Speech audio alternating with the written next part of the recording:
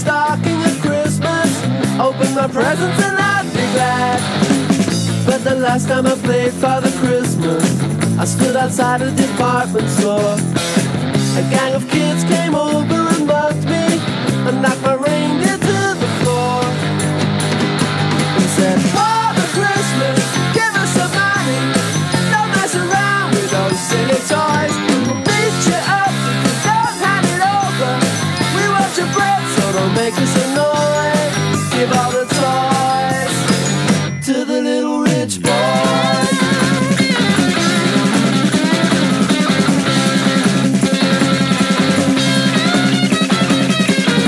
Don't give my brother a Steve Austin outfit, don't give my sister a cuddly toy.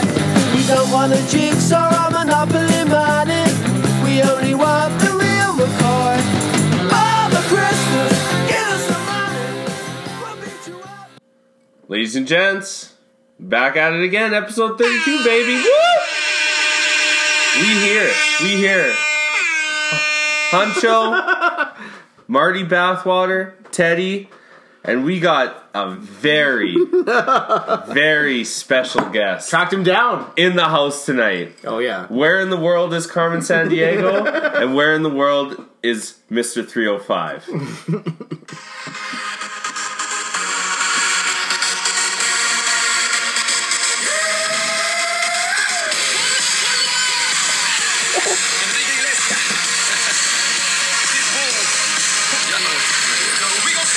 Oh, baby.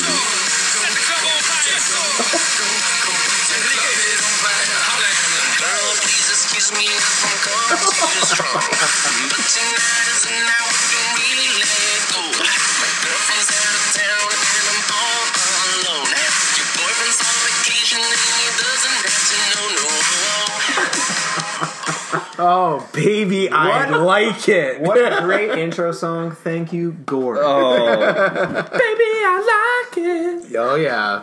I have to say, you that was banger. Good job, Ted. man. Yeah. Great job, Teddy. Well done, Teddy. Earlier, when we first started the episode, you referred to yourself as Huncho. I think the time for Huncho is done. Oh. I think for the foreseeable future will now be the Gregordo. I think that's the way we got to do it. It just has to happen. Yeah, I mean, I'm sorry. whatever. Sorry. Times are tough, Gord. Times are tough. Yeah. Times are tough. Tensions are running a little bit high True. on the BFB here this week. Yeah. It's it's going to be a great episode. We got Mr. 305 here. Thanks for coming in. So excited to be here, fellas. Very excited. And you were on the last Christmas ep. I was on the last Christmas Yeah. episode, two years in a row. Tradition. That's Nobody good, else, man. nobody else That's has good. that. So. Yeah, good. that's right. Second time live in studio. Yeah. No one else has that. No. Other than Bacon. Bakey maybe. Bacon's been in a couple times. Yeah, that's true. But, no, good epi. Looking forward to it. Matt did lots of work. I did a little bit. And even the Banya came prepared. Hey, Yeah, that's when right. you're coming onto the show, you got to do what you can, right? Yeah, That's exactly. right. Hey, when did you get back into the town? Our town. This town, Edmonton. I flew in on Sunday. It was 13 hours of pure hell from Ooh. Beijing, but I'm here now and ready to go. Couldn't be happier. Couldn't be happier to have you. Yeah, stoked. Actually, Gregordo didn't know that this was happening. No, I was surprised when I walked. Well, I saw his car outside, and then I walked downstairs, and I was pretty jacked. Shit. Okay, well, let's jump into it. Episode 32 of the BFB. You didn't have time, I assume. I had time. You had time. I had time. Okay. I made time. Made time. Made Okay. time. All right. I still only have 2 sheets, front and back, computer paper for my prep. And Banya actually had more because his writing I is... took a page out of Gord's book, and I actually brought a Moleskine book. And I have 2 pages, and numbers even. and a lot smaller font. It is very For small. sure. Yeah. Absolutely. Gord has 2 pages of like, I don't even know what that is. 22 size. Yeah, with massive But hey, gaps man, in between each sentence. You can't control this cursive, It's character definitely some writing. sort of that- Looks like I'll you tell you wrote right it now. holding the pen with your fist. Well, actually, the Yeti was the one that taught me how to write. So, That immature pencil grasp. oh man! But no, I had a few numbers. I had a few Okay. numbers. Okay. We've actually touched on Mr. Orleans Darkwa in another number episode That's because I right. believe believe he was 28 for the Giants. Yeah, that's true. That's exactly it. Yeah, and we're not afraid. And we are not afraid of the Darkwa. Okay. Kenyon Drake. Mm-hmm. Which edition? Miami edition. Yeah, 41 in Arizona. And Orleans Darkwa is also Miami edition. yeah, Devin McCourty, yeah, one of the McCourty twins. yeah. Out And, of Rutgers. and a guy that I was battling my Maddie for one time in fantasy to get traded to me. And that's Mr. C. Mike. Christine Michael. Yeah. Oh man, Flash in the pan. how times change. Flash in the pan. Jesus Christ. And who else? Banny. I've got a number here. I've got Marcus Allen. Yeah. Played for the Oakland Raiders. One-time Heisman Trophy winner. NFL Rookie of the Year. Yeah. This guy set some records too, boys. Yeah, he did. Some pretty big records, actually. He rushed for 10,000 plus yards and catches for 5,000 plus yards. So that's pretty good. He's the first player to ever do that. Yeah. Six-time Pro Bowler. 6-time. And as a fuck you to Al Davis when he got released by the Raiders, he went right to KC and had awesome years for them too. Had to play him twice each Yeah. year. But they had to make a decision because at the time the Raiders had Marcus Allen and Bo Jackson. Yeah, exactly. So what are you going to do? You got to go Bo, yeah, you have you know? to. Great choices, fellas. Unfortunately, you missed a few. So let me pick up that slack. I went with Jim Brown. I had to. Greatest Brown ever. Greatest running back ever. What are you debating that? Are you? Don't scoff at that. No. Do not scoff Jim Brown. He is. The numbers are there. Yeah. So I went with him. Had to. Could have also gone with Jamal Anderson, former Falcon, the Dirty Bird.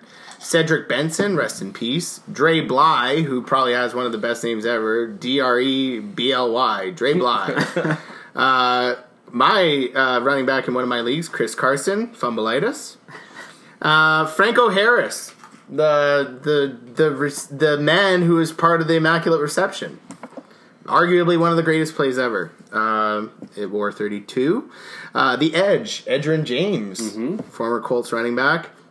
Maurice Jones-Drew, who possibly had one of the greatest nicknames ever, the Pocket Hercules. MJD, baby.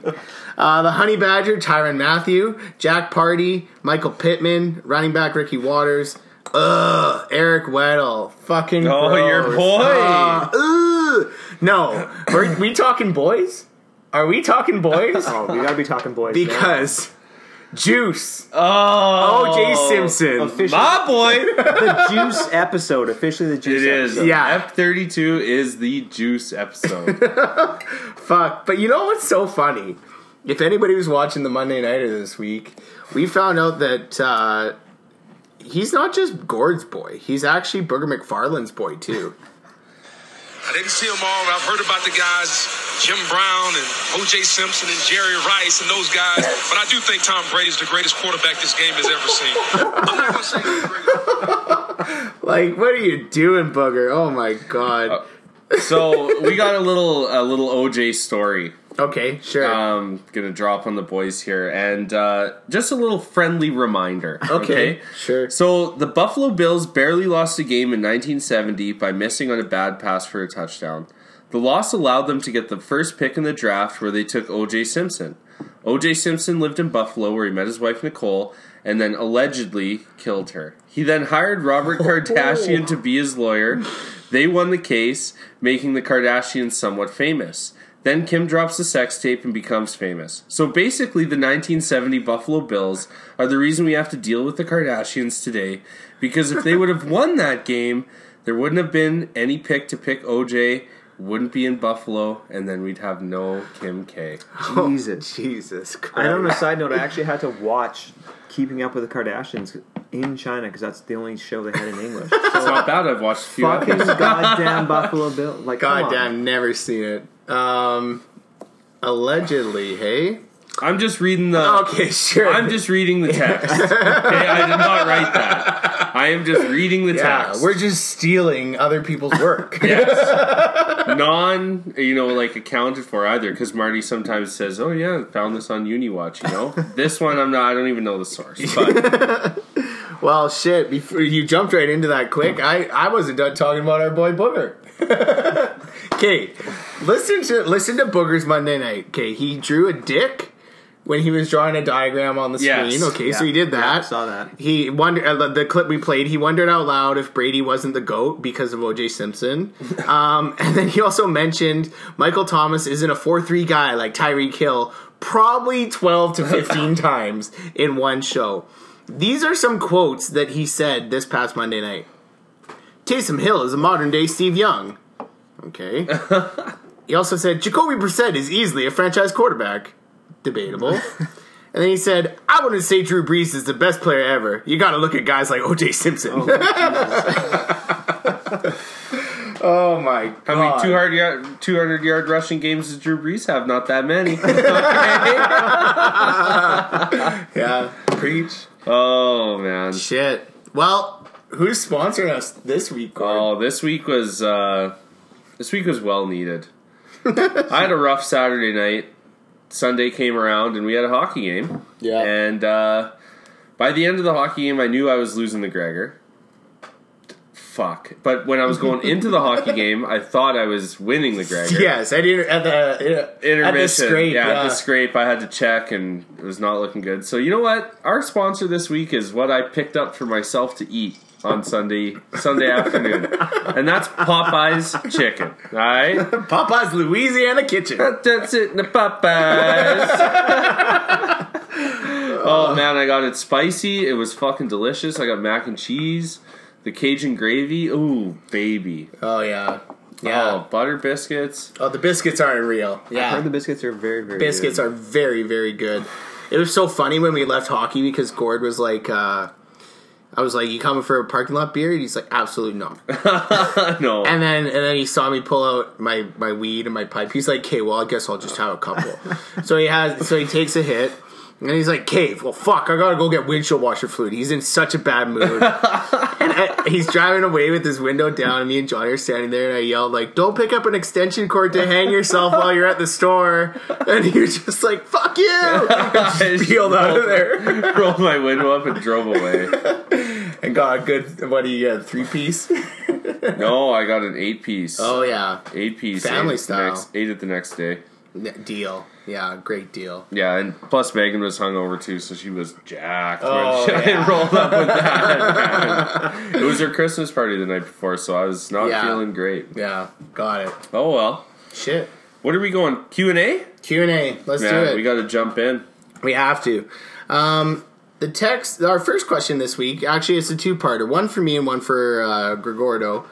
The first one comes to me, and it's from Feldy, all the way in our Eastern correspondent in the nation's capital. He said, Matt, what did you know about Lamar Jackson that we all didn't? I mean, you took him and Kyler Murray before Dak Prescott, Big Ben, Tom Brady, and Drew Brees. What was your thought process? Basically, I kind of the way I had done my research and evaluated it, I had Lamar pretty high, and he was kind of boomer bust. I love the fact that he could run, so that put him up for me. And yeah, I thought doubling if I went Lamar and then Kyler right after, I was kind of the thought process that one of these guys could pan out. Yeah. And if they do, great. And if they both work out, awesome. And if they both don't work out, I guess I'll scrounge the wire or make a trade. And yeah, like, honestly, I wish I could say, like, I saw it coming, but fantasy is so much luck. It's a crapshoot. It's a crapshoot. Absolute crapshoot. But I don't know. I just, like, I didn't have of the guys you mentioned, I had Dak rated up there in my own personal rankings. But Big Ben and Brady, there was no way I was going to touch them. No. And Drew Brees, if the round was right and he was still there, I would have gone with him. But yeah, I just felt two young mobile quarterbacks that had a lot of upside. Why not? If I could go back to back, and the fact that I picked 12th from winning the previous season, that meant that I had the back to back going into rounds. So I had the bottom pick and then the top pick in the next round. So I thought I could afford it. I thought it was a nice luxury to have. So yeah, that's kind of what I didn't think it would happen this way. He's setting records, unreal year. But yeah, I'm fucking glad I did it. Yeah, it worked out. Big time. Now I got a little salty in the chat after that. Talking to Mr. Feldy, and he brings on the question to me. And he says, knowing the end results now, how do you think each of us would have finished if we didn't make that trade? Yeah. And you know what? It almost pains me to actually look it up. Okay? Because I don't need that negativity in my life right now. True. You know? And I obviously it didn't work in my favor. I came in dead last. And you made the A pool. So it worked better, obviously, in yours. I mean, I think that's a pretty clear statement, you know? And obviously if I went back and tracked every number, like the points for, points against. Yeah. I think you would come out on top. And you know what? Great trade. I pulled the trigger. I thought I was going to help me out. And it did for 2 weeks. And then after that, it did not. So, here we are. Here we are, Feldy.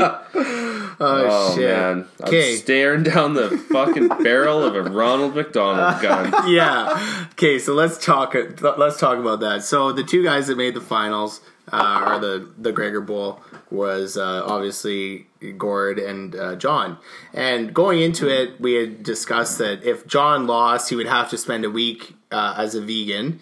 And if Huncho here lost, because of his reaction when we brought it up on a previous episode, everyone knows that he does not want to spend 24 hours in a McDonald's. So that's been the running joke. Like, will it actually come to that? Will it? I don't know. I hope not. Well, we'll see. But we actually got a question regarding that that came in from our buddy, the Triple C, the Chinatown Can Collector.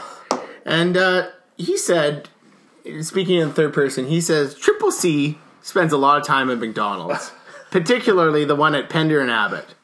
He wants to know, what are some of Gord's favorite items from the value menu at McDick's? How is he going to plan his menu for that day? Also, he wants you to know that quite delicious is the McGangbang, when you put a junior chicken inside a McDouble, right in the middle of it, and eat it as one. So you got some options there, buddy, but he wants to know where are you going with that value menu?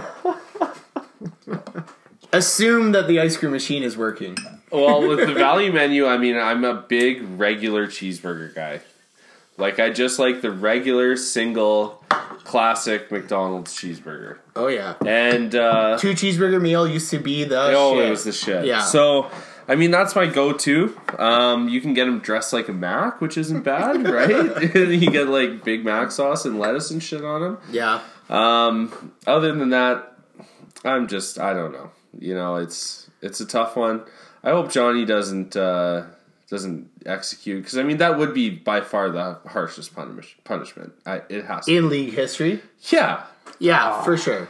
It definitely would be. Would you feel the same way if it was reduced to 12? 12 isn't as bad. 12 is not nearly as bad. If you had to put in a shift 7 to 7, you know, that's doable, man. 24 hours. I already have the noose tied. Okay, I don't need to tie it tighter. There's been discussion though that, like, let's say we put stipulations in. I say we like I'm part of the decision. I'm not. But let's say the stipulations are put in and say, like, okay, you can have the apple pie, the filet of fish, and chocolate soft cone off the menu. Those are the only things you can have.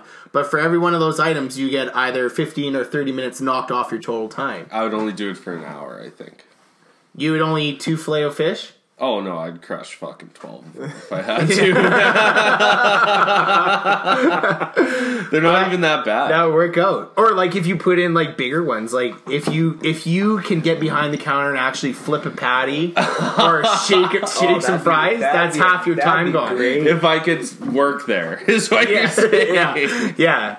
But like whatever, you could make deals and say, you don't have to pay me. I'm just trying to get out of here. Oh, Gord, man. I think you could smooth talk your way into there. Oh, for sure. To flip a patty. Just even pour some salt on your French fries. I guarantee you could get back. Oh, man. But who's going to know I do it? Because I have no cell phone or laptop. No, that's true. Oh, we have periodical check-ins Oh, okay. just to make sure you're there. Make sure you're there. I'd come put a shift in. I'd come put a couple hours in. Yeah, hang out with them. Watch them try to hide a smoke in the play palace. Oh, man. Well, let's hope it doesn't come to that, boys. Okay, well, speaking of that, the next question comes in from our buddy Andy, the Corona. And he said, in the N40 final, who do you have, Johnny or Nigel? Yours is pretty clear. I want Johnny. Yeah. What's your reasoning? I think it'd be way easier on me. On the punishment. And he's my D partner. Yeah, it's true. You have a connection. If you're snapping tape to tape to each other. Exactly. You're not going to You don't want to want to hurt have a each pissed other. off D partner. No, that's for sure. And I mean, like, Nigel, everybody downplays what he would do. Everybody's worried about what Chris would have done if he got in there. I think Nigel's the dark horse of the dickheads. I think so, too. Like, Nigel would... Nigel's a quiet dickhead. Oh, and then yeah, he would make you pay. Yeah. I think. And this has nothing to do with that, but I think Nigel's going to win. Oh, no. And that's who I'm putting my chips behind. I think, like, I have to. He beat me, so I want to know that I lost to the best. So yeah, I would love to see Nigel win. It's nice. I have to say, out of the 3 out of the 4 guys that made the semifinal matchups have never won before, and I'm out of there. So we're guaranteed a brand new winner for the 40 each year, and that's happened every year. That's pretty cool. That is cool. So if Johnny wins, I'm pumped. If Nigel wins, I'd be pumped too. But yeah, I think matchup wise, I was looking at his roster. Nigel's got a good team, and the matchups kind of worked out in his favor this week. So yeah, I think that's who I would take for sure. Cool. Well, Do you have any questions there? I got nothing. No. Okay. Does I got a question for the boys. Banya's in? I got a live question here. Oh, I like this. Usually Okay. like to send these in via text, but not since I'm here. I know, but you know what? It was way more exciting, though, having to get the Pitbull Enrique Iglesias song early. which was nice. I was pretty Enrico. stoked on that one, yeah. Enrico, Enrico Iglesias. I can be your hero, baby. What do you got for this, Banya? So my question, it's the end of the season, so coming with the season winding down, there's some big matchups this week. Me and Maddie for sure, that's a huge matchup. Yeah. Who are your guys' go-to players week in and week out? Who are the guys that got you the points that got you to where you are now? And what do you think is going to happen next year with those players? I got an guys, easy one right off the hop. Sure. In the Flyers League was Christian McCaffrey. Sure. And it's a no-brainer. Yeah, for sure. Absolute no-brainer. Arguably the best running back in the league this year. He was always a guy you could just count on starting. And other than that, on that roster, I mean, Melvin, when he was back, was good. You know, decent, but not that reliable. Josh Jacobs was good. And other than that, DJ Moore, I think. Yeah. I think maybe I only had a couple guys that I honestly was super confident in starting each week. Yeah. I feel that for sure. Like in the Triple F, I was looking at my roster and I can't pick anyone. That's been my go-to consistent rock. Keenan Allen started out hot. He fizzled. Chris Carson went through a phase of fumbling. Miles Sanders only really turned it on at the end. Kamara did nothing for me. Matt Ryan was inconsistent. So maybe Christian Kirk, but I rarely played him. So he'd be my go-to in the Triple F. In the 40 though, for sure Lamar. Lamar was massive for me all season. And then I have to say that my patience was rewarded with Kareem Hunt. I stashed him right from the draft. I had him on my bench the entire time, waiting for his 8 game suspension to get done, and he came in and he's been real solid he's for been me. good. So I put him in there, and then my other one would be Josh Jacobs at running back. Absolutely came as advertised. A rookie bell cow running back. I think he's going to be a stud next year, like he was this year. I think he's only going to get better. So yeah, I would love to have him again for sure. Yeah, and that's what I would kind of say. I had Kyler Murray stashed on the bench all year. I think I played him in 2 games. That's it. Yeah, because of Lamar. Let me tell you, in the Triple F, I did not have any tight ends for one who did anything for me this season. Here. Tight end was a real killer of a position. it was. Here.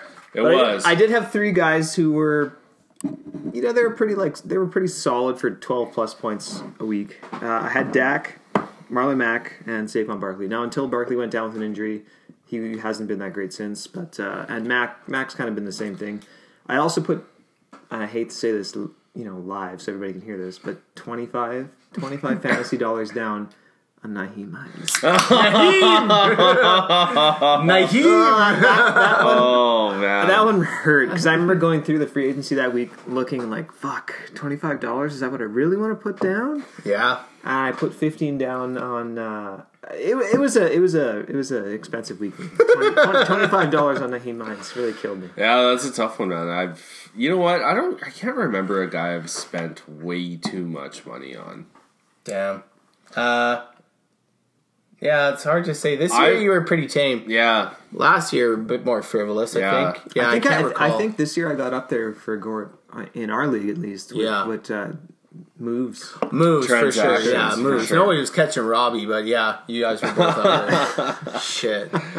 Oh man, in the 40, I had a couple pretty solid guys though, but again, just never could really hit the mark. Lindsey was good for me. Dalvin Cook was good for me, and that's about it. I can't remember the rest of my team because I dropped them. Shit. All right. Well, we have one more question, and I don't know if this is going to go over well or not, but this one actually comes in from a member of the BFB, which has never happened. I've never asked a question. I've never asked. Gord's a never question. asked one. This one comes in from Theodore B. Water. And he writes in, he says, I don't know if this is kosher, given my prominent role in our Smash Hit podcast, but I couldn't leave this be because, frankly, I'm worried. While the fellows were prepping and going through the pre-show run-through tonight, Gord left the room to use the facilities, and he left his phone unlocked on the table.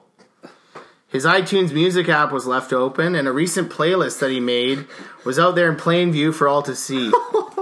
Normally, I wouldn't pry, but I'm concerned that he may be in distress. In fact, I think the listeners need to hear a snippet of his playlist so they fully realize what this man is actually going through.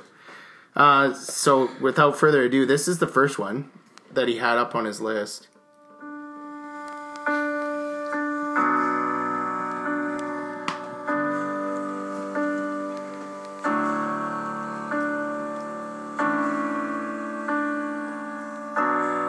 Say something, I'm giving up on you.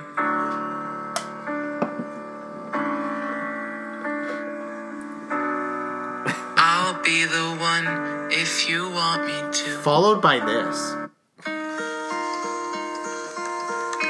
Hello, darkness, my old friend.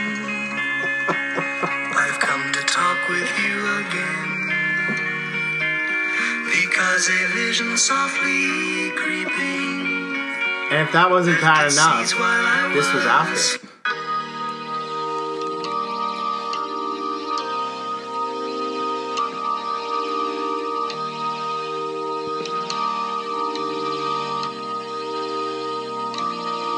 When you try your best but you don't succeed. When you get what you want but not what you need. When you feel And then so tired but you can't sleep. it was capped off with this last one. Whoops.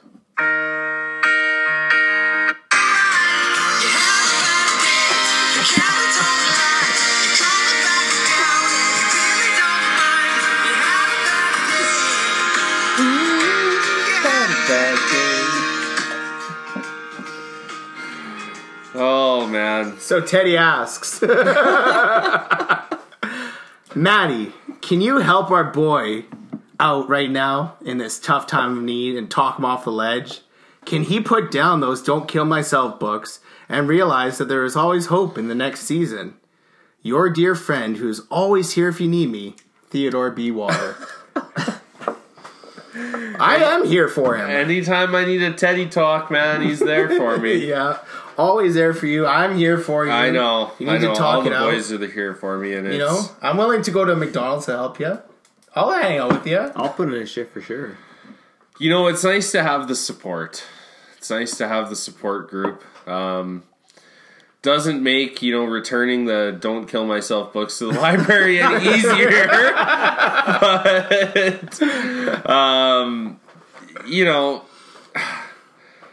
kid just needed a little bit and it didn't come. Yeah. What are you going to do? Exactly. What are you going to do? And I think maybe listen to a bit more upbeat music. That might help. Honestly, I had a bad day. Oh, shit. Cool. Well, should we jump into Pass It? Pass it around. Love this segment. Get to spark. Gord rolled these ones by hand. I did roll them by hand. Yeah. How else would you roll them? True. Shit. Okay, well, the first thing we need to talk about is the last game played in Oakland.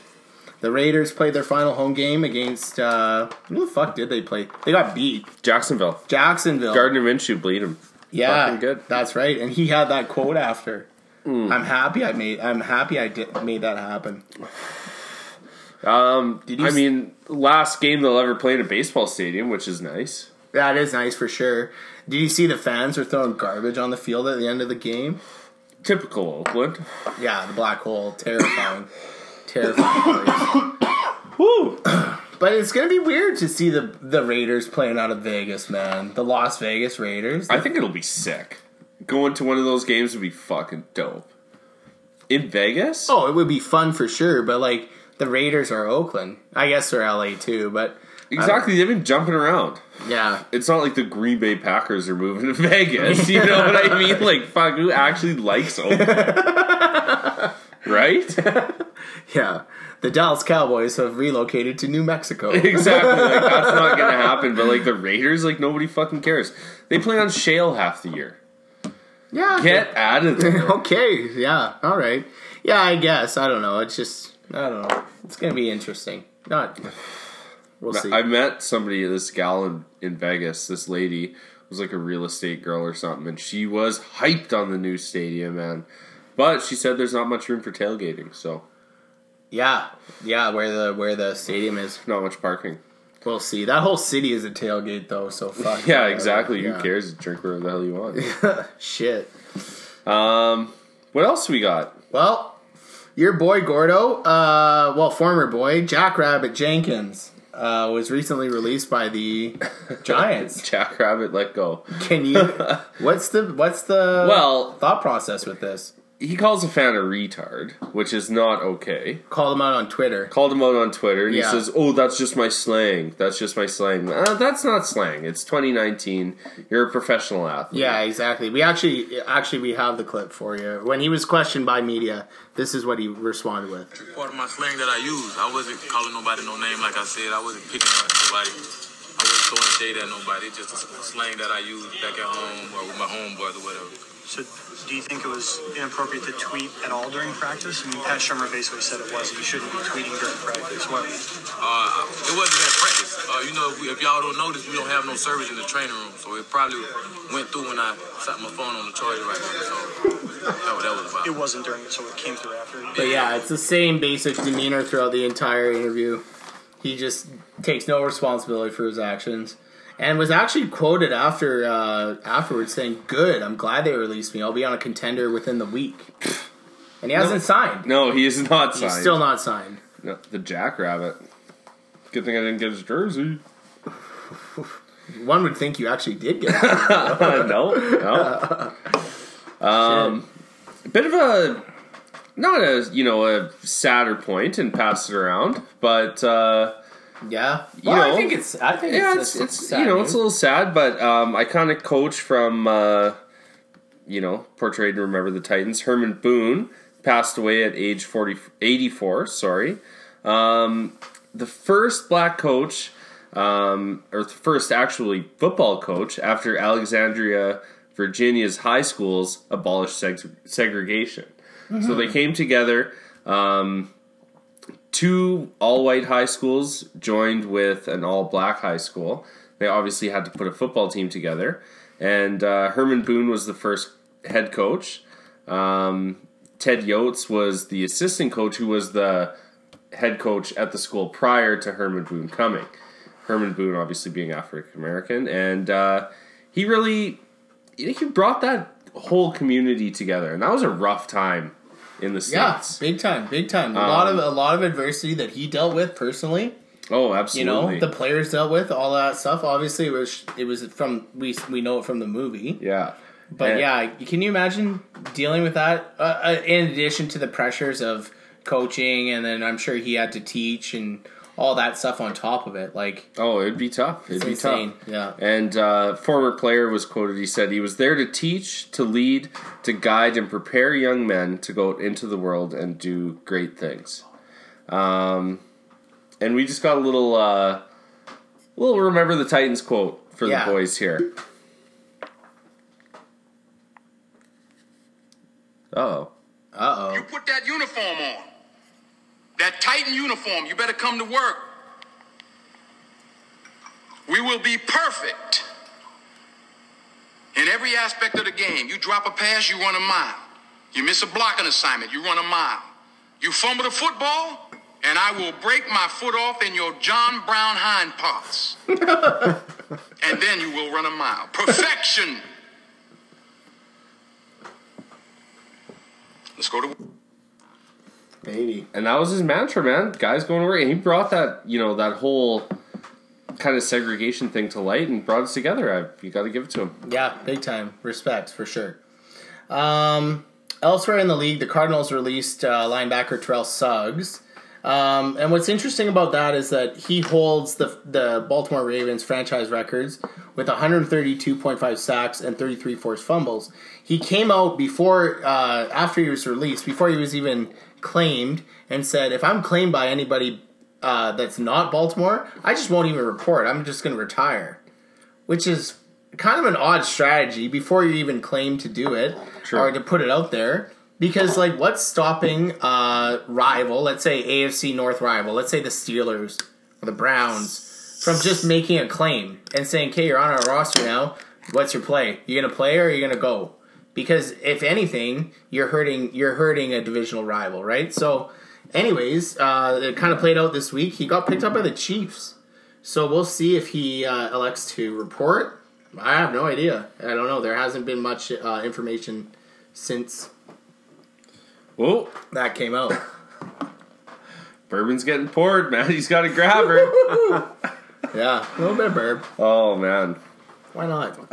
Last week we didn't really touch on the whole new Spygate 2019. Yeah, not new. Same team. Same team. Different year. Yeah, same team. Same shit. Fuck. What's old is new again.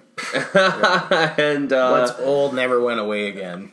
You know, I'm sure they've been doing it. I like the fact they came out and actually admitted, though, that they were... Yeah, we were yeah, fine. oh yeah, for sure. And, the whole interview with... the leaked video that came out between the Bengals security and the videographer, who was apparently there to film Do Your Job Patriots documentary for themselves and their fans. The whole interaction was very strange. The videographer seemed to know nothing about the rules. Nothing about the rules. He's like, you got 8 minutes of footage filming our sidelines and our coach's signals. And the guy's like, oh, I didn't know I could do that. I'm so sorry. I'll delete it right now. And they're like, no, this is not allowed in the rules. You're not going to delete it. We're going to show the league officials. Because there's league officials at every stadium. So anyways, the guy's like, well, I don't even have, my computer to put it on. I can just, it's on this card. I'll just leave it in front of you. He's trying to make excuses. It was such a, shady. Shady amateur hour. It was bullshit, man. I don't know. And if Peck had sent to the group chat that article about the first time they got caught in 2007 and how how crazy in depth they went to have People lie. they had people lying, but apparently they had like massive rooms with binders and binders on each team, and everybody's downplaying it, saying, "Oh, they were playing the Bengals. What's the big deal?" But at the same time, look at the Bengals. They have a brand new coach. Does Belichick have any info? Do they have any info on that brand new coach and his schemes and his systems and his signs? No. So they're trying to build their library on that guy. And like, if you're a Pats fan and you say, no, it's not the case, prove me wrong. Yeah. Prove me wrong, because can't. it's bullshit. And if this videographer was dumb enough to do it and didn't know, okay, fire his ass. Sure. I don't believe that. He was told to film that. Who's telling him to do that? Is it Kraft? Is it Belly? Is it his fucking dumb looking son with the mullet? Steve Belly? Like, who's putting these fucking orders in? So it's shady all through and through. And that article that Peckett sent, just to reference it one more time, they said because of how in depth they went in 2007 with their videos, the NFL found it went too light on them. So when the whole Deflategate came out, they wanted to get their pound of flesh back. They wanted to get that back. So that's why the Brady suspension came in. But like, you look at it, like Belichick got fined $500K, and I think Kraft got $750 at the original Spygate. And you're gonna be, are they dumb enough to do it again? No, or are they brash enough to do it again? They did it, man. It's exactly what happened. It's fucked. So is anything going to happen? I don't know. It's going to get downplayed like it always does. Exactly. Because it's New England. Kraft is buddies with Goodell, and we'll see what happens. Nothing. Anywho, the last fact we have for Passed Around the NFL is nothing to do with football, but everything to do with what we love. The first episode of The Simpsons aired December 17th, 1989, marking the 30th season of this amazing show that's provided so many laughs, so many clips. So many clips. So many clips. So many clips to come. Yeah. So we want to give props to Matt Groening. Yeah. The entire staff. Dan Castellaneta. Hank Azaria. Oh man, I watched Friends the other day and he was in it. Hank Azaria. Oh yeah. Phoebe's boyfriend. He goes out Phoebe's boyfriend. Yeah, and I was like, I looked at Megs. I was like, hey, that's Hank Azaria. And she's like, what? Look at me like, what the fuck are you talking about? Yeah, you're like, Apu Nahasapita Pedalon. I was like, yeah, he voices guys on The Simpsons. She's like, yeah, okay. Yeah, the old sea captain. Yeah. Shit. Okay, well, we got a nice special. Did we talk about the Rockpile Rascal coming on? No, we didn't. didn't. At the start of the show? Yeah, so just to recap the Gregor Bowl that went down, we actually have an interview lined up with John, the Careless Whimper. Mm-hmm. He phoned in earlier tonight, so we're definitely more coherent in this. So yeah, we hope you guys enjoy this episode. He was great coming on. It was good. Humble-ish. No, he was attacking guys. Yeah. So if your name's put up there, you know what's up. So listen up. Yeah, enjoy it.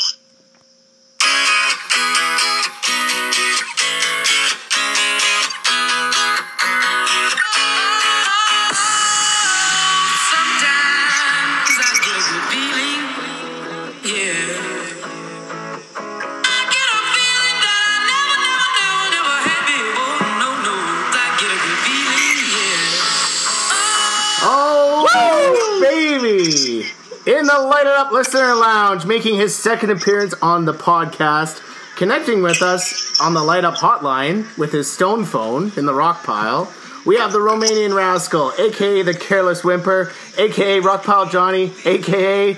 Not Last Place. Welcome to the show, John. Yes. Hey, how's it going? How are you guys doing? I'm great. I'm great. I'm great. I'm great. Yeah. I'm not great. I'm not great. Are you supersized me great, Gordon? Pardon me? Are you supersized great? I'm Filet-O-Fish great. I'm broken ice cream machine great. Okay, not very great.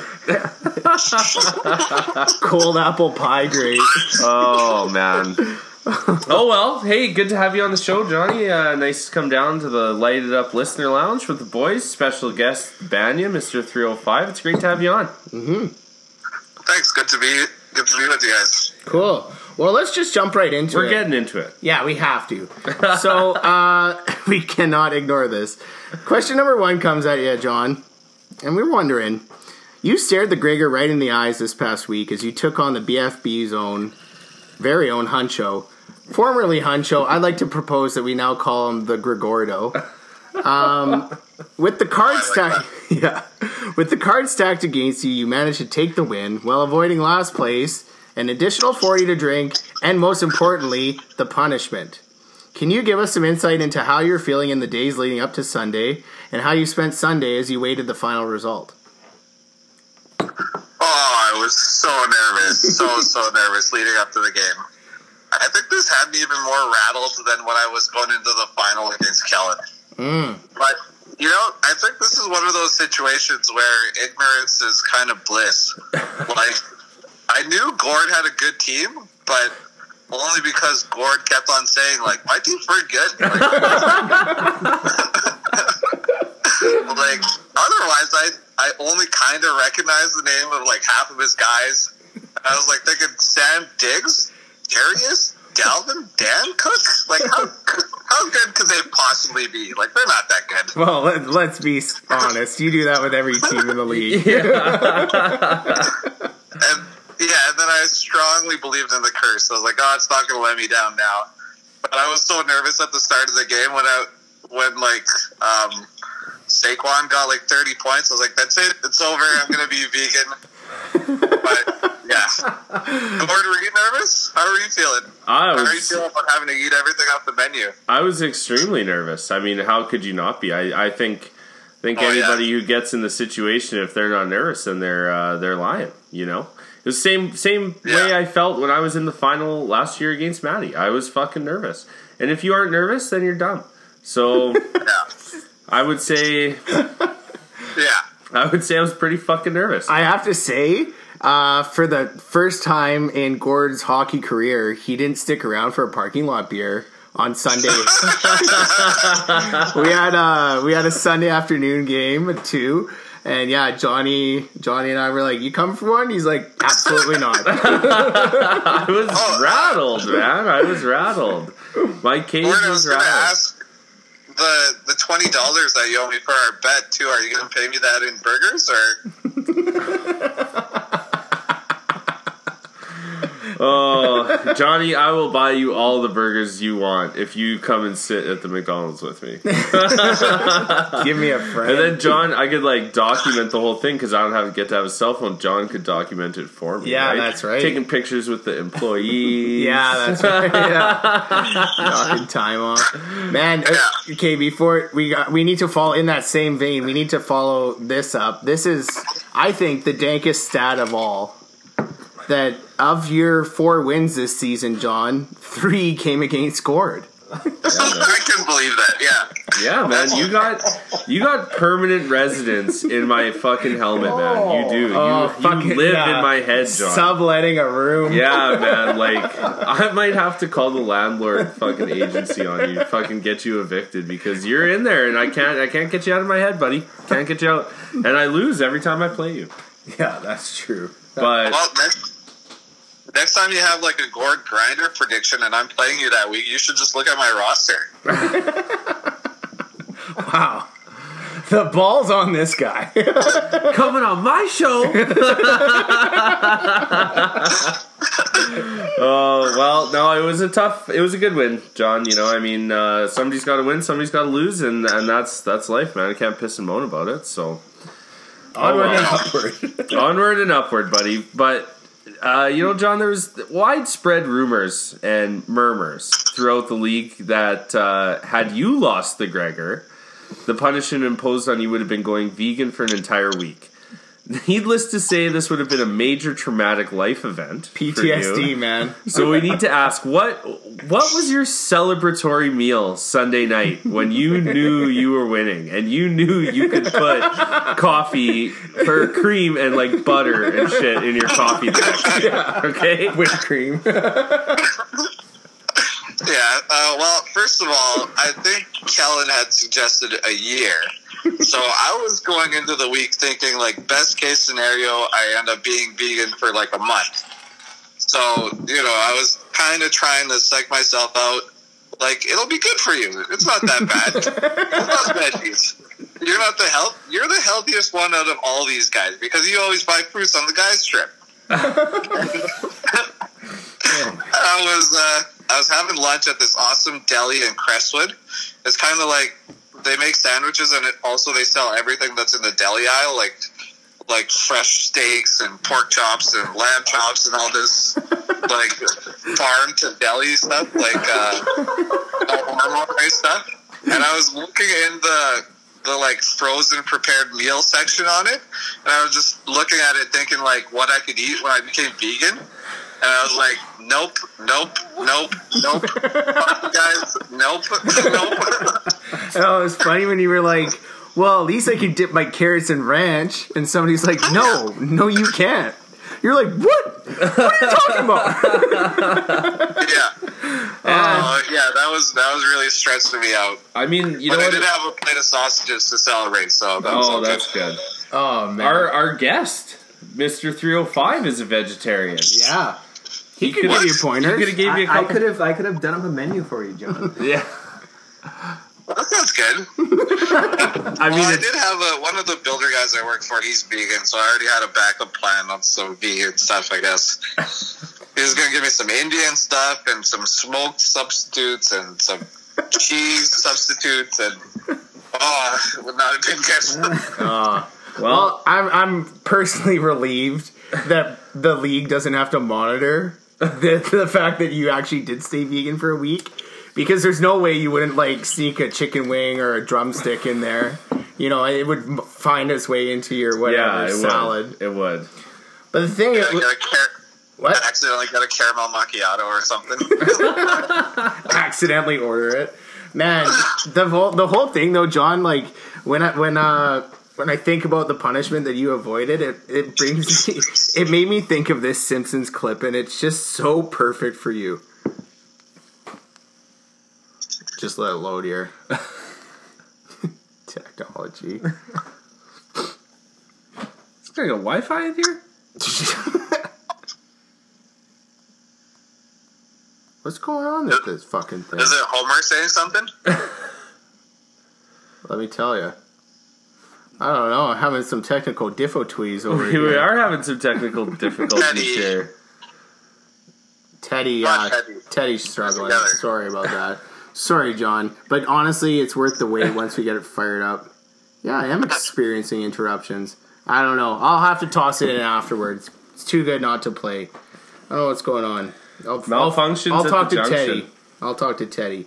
In the meantime, maybe you can answer this question for us. It's now your 5th season playing fantasy football, and we can safely say, as your opponents and your division mates, that it's been a bit of a roller coaster ride for you. Can you tell us the top 3 things that you've learned over your time playing this cruel and mysterious bitch of a game? Well, just as in life, I thought the older and wiser I got, the more questions I'd have answered. But there are no answers, just more questions. I'm not really sure I'm more confident now than I was in my first season, to be honest. I've learned that drafting a tight end is very bad. I've learned that player history means very little year to year. Yeah. And to pay a little bit more attention to player names and positions before commenting about them in the chat. Or else I was going to say, I think that's probably your biggest thing. If you can figure out which guys are kickers, which guys are receiver, tight ends, then you're on the right track there, Johnny boy. Yeah, maybe do a little fact checking before posting in the chat. Even then, I probably won't even notice them the second time around, so it doesn't matter. No, man, you're good. You're good. Trust us. We run a podcast. No one fact checks us except for that God. snitch Kellen. Yeah. Fucking motherfucker. Oh, okay. I certainly would have no idea. Yeah. Oh shit. Did you finally pull up the Sounds clip? good to me. Yeah. Okay, I got the clip, John. Have a listen to this one. Dad, can't you have some other kind of party? One where you don't serve meat? But all normal people love meat. If I went to a barbecue and there was no meat, I would say, yo, Goober, where's the meat? I'm trying to impress people here, Lisa. You don't win friends with salad. You don't win friends with salad. You don't win friends with salad. You don't win friends with salad. You don't win friends with salad. You don't win friends with salad. You don't win friends with salad. You don't win friends with salad. You don't win friends with salad. You don't win friends with salad. Mom, you don't win friends with salad. I don't need to take sides. I just got caught up in the rhythm. Oh, man. I should get that as a sticker on the back of my truck. You do not win friends with salad. Oh, shit. Yeah. Oh, man. Well, you know what, John? Given the fantasy season, or how this fantasy season went for you, questionable draft picks, slow start, slow middle, lukewarm, maybe Marty lukewarm ending.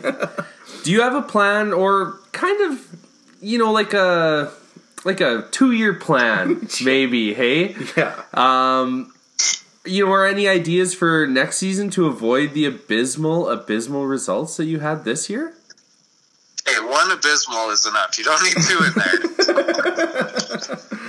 You won 3 games in the regular season. Yeah. That's not, yeah. 2. You can say 2 abysmals for Andrew. Ooh. Wow. Oh, I don't even mean to have digs. They just fall out of me. Hey, the spotlight's on you right now, buddy. Quit trying to pass it along, okay? Well, even if I did have a plan after a year of watching Seinfeld, Simpsons, and Paw Patrol all summer, I definitely won't remember it. Hold on. You named 3 shows, 2 of which are not children's shows. So you're choosing to watch Seinfeld and Friends instead of looking up fantasy shit. You can't blame that one on your kids. Seinfeld and Simpsons. Oh, fuck. Well, we got Disney Plus, so I gotta watch Simpsons now, especially with all these clips on the podcast. It's true. I watch it all the time, man. Almost nightly. And Gargoyles. I've watched a couple of those. I don't know. I think I'm more of a Peppa Pig guy, man. Like, I like the British accents, you know? Oh, fuck. Picking up the rubbish. Okay, so, like, John, do you think that maybe, like, looking at players before the season starts, or, like, figuring out how the scoring works would be beneficial next year? I don't know, like, I'll buy a magazine a week sooner or something, or draft more running backs sooner. I don't know. I really have no idea. I'll try harder. Like, I don't know what. Well, Johnny, I think you just keep doing you, buddy. You just keep doing you. Yeah, until we're not in your division, and then step up your game. Megan's sister's boyfriend. He's a fantasy guy. I'll just ask him to be my fantasy coach or something for the year. I don't know. Well, I think right now your mentality is like, oh, I'll just get more running backs, but it's not really like the volume of running backs you get; it's the quality you get, and like a little bit of research might help. Like instead of drafting like 5 really crappy running backs, maybe you could get 3 pretty good ones. How does that sound? Well, I wanted some good ones, and I had some good ones on the list, but everybody kept taking them before me. Oh man, Such is life, John. Well, yeah, I don't know. Let's look. Let's just do a quick deep dive into your draft, John. So you took in the first round. You went with Nick Chubb, solid pick, Yeah, really great nice pick. And then Damian Williams in the second, which was good at the beginning, but then Bit of a reach. Everybody came back. Antonio Brown in the third. I know another guy who drafted Antonio Brown in the third round. You're talking to him. Robert That Woods. one was a crapshoot. I didn't know he was going to fart in people's faces and stuff. And get banned and do all the other things that he did. That's true. And then with my other third round pick, you took Robert Woods, which was a bit of a bust. He turned on late for you, which is not bad. 4th round pick, James White. Just in time for the Gregor. would have, yeah. James White at 4, I would have taken a different guy. Yeah. And Joku at 6, Bit early. Russell Wilson at 7, great Also pick. injured though. Yeah, true. Yeah. Russell at 7 was great though. Yeah. Peyton Barber at 8, nah. Not good. Corey Davis at 9, well, he just didn't turn out. Marquez Valdez-Scantling at 10, I like that, but he didn't really turn out the way we needed him. Needed a second tight end at 11, so you took Greg Olson. Love that position. And then you took Steven Gronkowski in the 13th round, right after you took the Chargers, and then Dion Lewis. Yeah. Yeah, on paper, not great, buddy. Yeah. And actually in fantasy, not great either. But you beat me, so... Yeah, there you go. Hear ye. Okay, well, we've put a little bit of heat on, and I think a bit of it is, most of it's deserved. But let's flip it around. You can turn it on us right now. So, Rockpile Rascal, you've been a dedicated listener of the Bulletin since the beginning, a day one, if you will. What segments do you enjoy the most, if any? And which ones would you like us to modify or cut completely? Please don't say all of them. Well, there's so many great segments that I enjoy. Like, where to start? I like the dank stats, obviously. Very informative. I hardly ever fast forward through that one. Maybe that's how you can turn your fantasy team around, buddy. Yeah. I enjoy the prediction ones week to week. Gord nailing the grinder week in and week out is always great. To be honest, I really like United by Unis. It's grown on me a lot. At first, I didn't think it would last that long because how much could you possibly talk about uniforms? But it's been surprisingly resilient and interesting on the pod. Oh, we are all, buddy. We are all united. We are all. I didn't think I'd be interested in the pockets of the uniform that you Velcro on, but I was like, I never knew that. The Papella pocket is what you're referring to. What? The Papella pocket. Yes. We all know what it's called. Yeah, and then the drunk half speed should be thrown in at random throughout, I think. Just to keep us guessing. That was a hit. Oh, man, people love that. It was funny. Oh, God. Caucasian. Wrote in the chat, like, I drove by an accident as you guys were talking half speed. Like, the biggest smile that was on my face as I was looking at those cars that were all mangled and the people standing on the side of the road, like, trying to explain their accidents. And, I was just laughing so hard. Yeah, it was funny, man. It was so funny. Also, as far as modifications, I like the idea that Feldy threw out the other day, just like rotating through the bits to keep things fresh. Yeah. And I also had some new bit ideas, like some of the other guys. Not to be too imposing or anything on your guys' pod, because it's your choice for sure. Yeah. Whatever you want. Definitely. But I was thinking like Kellen's fun feline facts.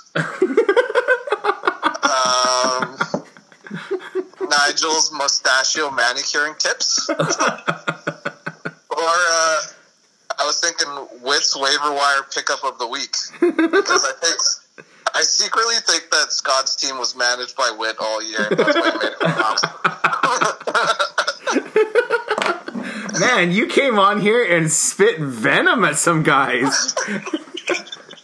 We can't be responsible for the consequences of your words, John. I just have to try extra hard not to finish last, because after this pod, I think I'm going to get some punishment from like half the league.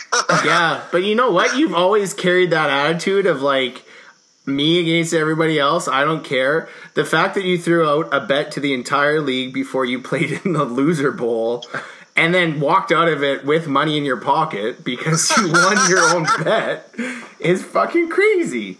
And it's kind of like, I don't mind that demeanor, right? Yeah, I don't mind either. Yeah, so I don't know. I think next year we'll see what entails. Our division needs to pick it up, if I'm being frank. 3 out of the 4 of us went to the bottom 4 of the league. Not great. Yeah, it'd be nice to bring up some pride back into the Axe Head. I know. It would be nice. Yeah, but we'll see.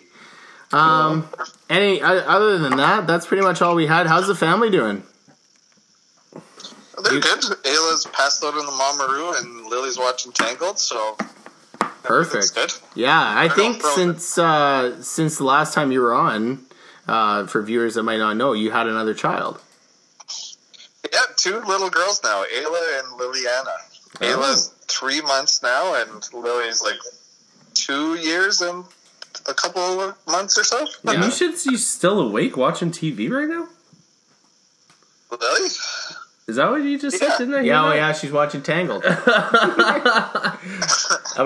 they go to bed when I go to bed and then wake up a little bit later in the day. Oh, well, alright, whatever. Fuck, and are you getting enough sleep? No. Are the breathe right strips helping, though? Oh, I don't need them. I've been so tired lately, I forget to put them on. Well. So Megan's not sleeping then. Yeah, she's sleeping on the couch, and she gets to watch Ayla. We're almost out of the part where they don't sleep at night, so that's good. Yeah. Home stretch, buddy. Yeah. Well, baby. Okay. Good for having you on, Johnny boy. Thanks a lot, buddy. Yeah, thanks for having me. Yeah. And, Yeah, well, it's tough, good win in the Gregor, and I guess we'll have to talk to each other next week when the punishment's decided. Yeah, right? when the punishment's decided. And, I don't know, maybe before you hit the hay, go and grab a little snack for yourself. Stop! I could have dropped my croissant. All right. Okay. Gregor Gord, Matt. Gregordo. Gregordo. Oh, sorry, Gregordo. How did I forget? Okay, good talking to you, Johnny. We'll talk to you guys soon. Take care. Yeah, talk to you soon, buddy. Bye.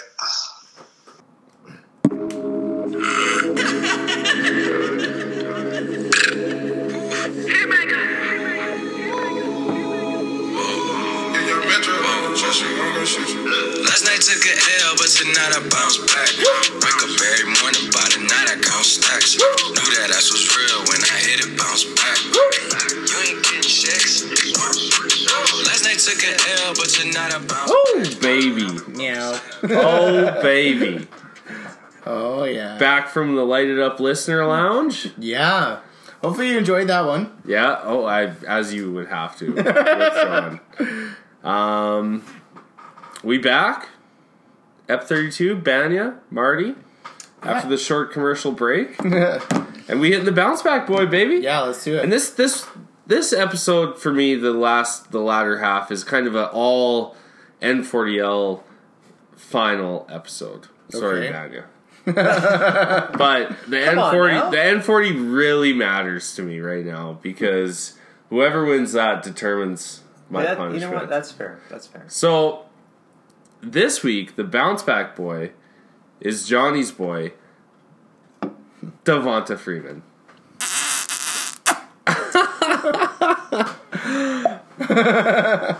Last week for San Fran, in a game that Atlanta put up big numbers, but obviously it was mostly Julio Jones. 12 rush attempts, 39 rush yards, 3 targets, 2 receptions for 18 yards. Only good for a mere 5.5 points. Yeah.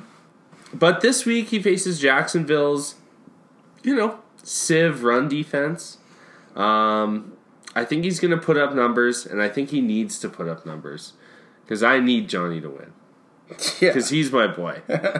I think he's going 86 yards on the ground, 1 tutty, 3 receptions, and another 30 receiving yards. That would be huge. That would be good. They need that. Ferda. You put that many points out there, and he's that irrelevant. He's got to come back. And he's got nobody. He's got Brian Hill. Yeah, exactly. Contesting him.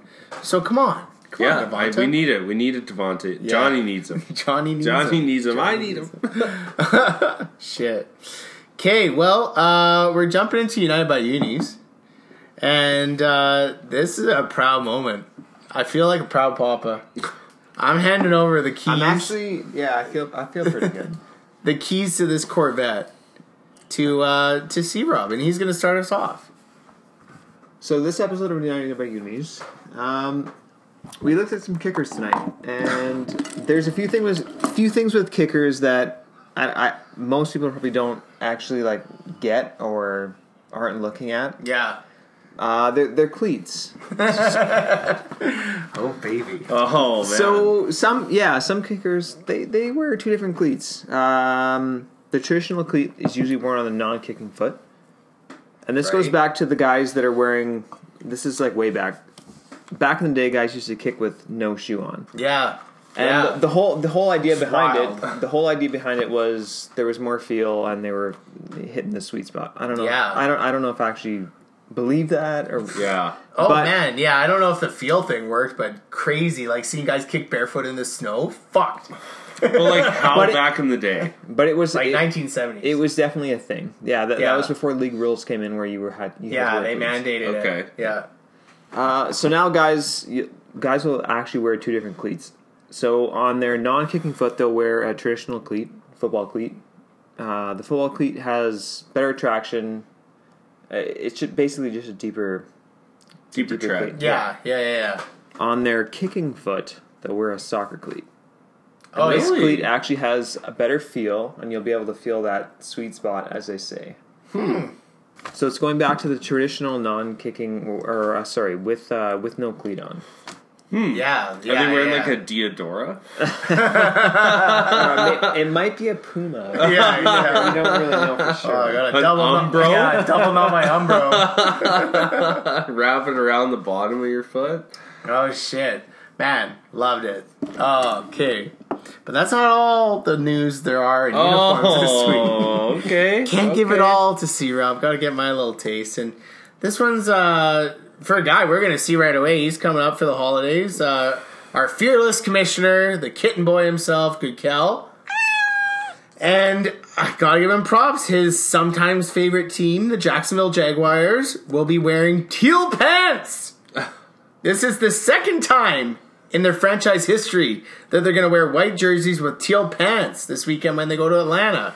It's going to look sharp, guys. Watch for it. I think it's going to look good. A little pop on the field. Speaking of other nice matchups, we have to look at Soldier Field this week, where the Bears, wearing their navy blue tops, will take on the Kansas City Chiefs with their white tops, red bottoms. You gotta love it. Two classic teams, two classic uniforms going head to head. And then we would be remiss if we did not talk about the Denver Broncos. I've gone on record on this pod before knocking their current uniforms. And I stand by those words. But I also said that I really enjoyed their color rush, which they will be wearing this weekend. The full orange unis will be going against the Detroit Lions.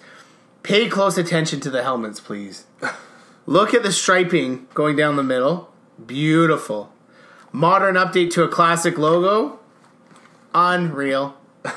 Depending on what the Lions wear, this could prove to be the sexiest looking matchup of the week. Mark my words. And as it comes to a close, I'd like to touch on My Cause, My Cleats a little bit more. And I think when we think of My Cause, My Cleats, we think of players. But it's not just cornered to that market. Coaches are actually taking part in it. And I've got a little video to play here with Frank and his wife, Linda Reich. Frank Reich is the head coach of the Indianapolis Colts, who last week wore shoes on the sidelines in support of sexually abused and exploited children, which hits pretty close to home for his wife. Not Today is really for the protecting of sexually abused and exploited children. It's really evolved from last year when we first came to Indianapolis. We realized, talking to many community leaders and many other people in the community who are trying to do the same thing for children, that there was fragmentation a little bit and not enough support, not enough help. So that's how Not Today really got started. Well, I think it's long been something that Linda has been passionate about. And then, us having 3 daughters, and you just hear of all the atrocities that happen, and then you can't even allow your mind to go, what if that ever happened to one of our children? Very personal for me. I've had friends all through, elementary school, middle school, up and through high school and college, personally inflicted in some way or shape or form with being sexually abused or exploited on some level. As we decided to launch this foundation of Not Today, it was the natural fit. Like, hey, let's use this platform this particular weekend. The timing was just right. Yeah, we're excited. I mean, here you see, right, the name of the foundation is Not Today, but implying kind of dual meaning that as far as sexual exploitation of children, not today, not today or not any day. And then the not is kind of a symbol of strength. We got to together knot this thing up, and we got to find ways to eliminate this. And then the today just emphasizes the urgency. That this is a daily decision that needs to be made. This is something that we have to think about every day if we really want to make an impact. Yeah, just, again, the beauty. So it's obviously a topic that strikes home for the Reichs and a worthy cause for sure. Absolutely. Moving along, there were two other stories that jumped out to me this week. And one of them involves Solomon Thomas, defensive lineman for the San Francisco 49ers, who dedicated his cleats to the American Association for Suicide Prevention. And he had his older sister, unfortunately, succumb to suicide. I wish more people knew there's a chemical imbalance in the brain. How it's not just someone being weak, not being tough or being a man. We need more sympathy and empathy for these people. These cleats do more than support me on the field. They provide resources and aid for those affected by suicide. I'm Solomon Thomas, and I'm playing for the American Foundation for Suicide Prevention. And I believe he wore those cleats last week, and they are currently up for auction, as are many of the cleats that we've highlighted. And then this last one is also a kind of a cross segment with Marty's Feel Good, and it's the My Cause My Cleats for Marcus Cannon, offensive lineman for the New England Patriots. His cleats were for leukemia and lymphoma research. As when he was drafted in 2011, he found out a year after getting drafted that he actually had non-Hodgkin's lymphoma. And had to deal with that, sat out majority of his rookie season. My story that's a long story. Hi, Marcus Cannon. When I was a rookie, I was diagnosed with non-Hodgkin's lymphoma, which is a type of blood cancer, and I was out until week 8 of my rookie season. Finally got a chance to play, coincidentally, against the Kansas City Chiefs. Getting news like that, you don't know what to think. So many times people hear cancer and they think death. And I didn't know what kind of cancer I had. All I know is somebody told me I had something that can kill me. And for a split second there, I almost doubted. But then my family, they all came. We started praying. And we're like, we're going to get through this. We're going to fight through this together and we're going to get through it. Just thinking back on it to this day, I'm very grateful and thankful and blessed to have survived and to have persevered on a disease that takes many people's lives. This is my first year with My Claws, My Cleats, and I chose the Leukemia and Lymphoma Society. I just felt like it's time to shed a little light on the disease, and I wanted, to be able to wear the cleats, to raise awareness, and then, in the end, auction off the cleats for a good cause. These cleats are special to me in hopes that they will inspire other people who are going through the same thing I went through. If I was talking to a young Marcus, I would tell him, keep looking forward, keep having faith, stay on that track, and keep working hard. Everything will turn out right. It'll turn out like it's supposed to be. It's powerful stuff for sure. BFP getting deep. For sure. I think like if I have to say one thing I regretted from last week was apologizing for kind of bringing the the sadder stuff, the heavier stuff on.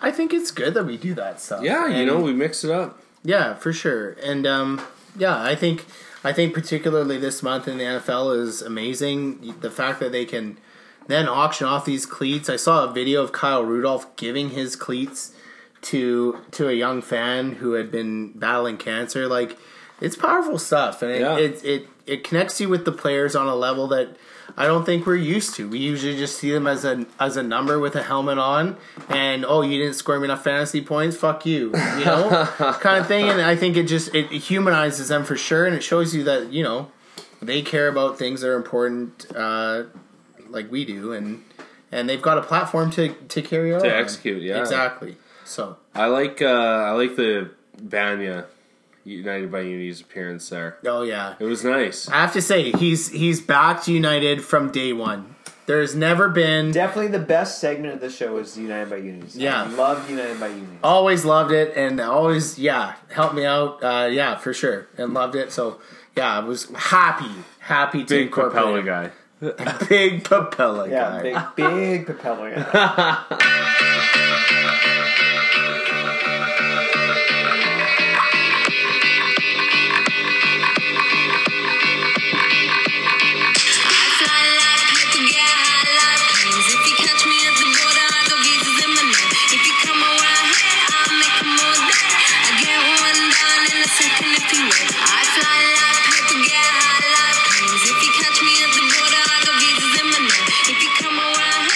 One day. Oh, man. One day we're going to let it play till the gunshots. We will. One of the best songs in the show. Oh, it is. By far.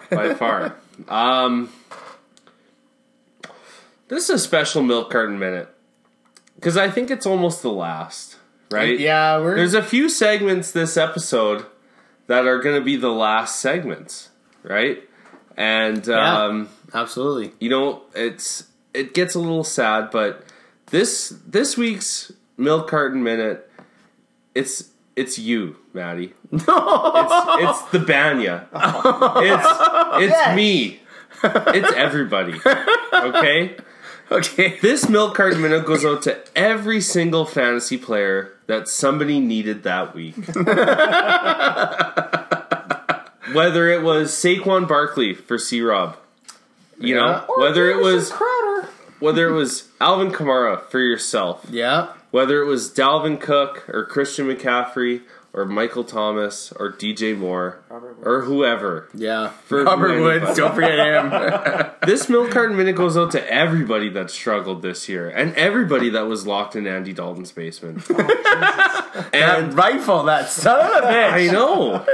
He was a napper, man. He's kidnapping. And this Milk Carton Minute, it goes out to everybody. It's dedicated to all the people out there. Dedicated to anybody who needed a guy 1 week and he just did not come through for them.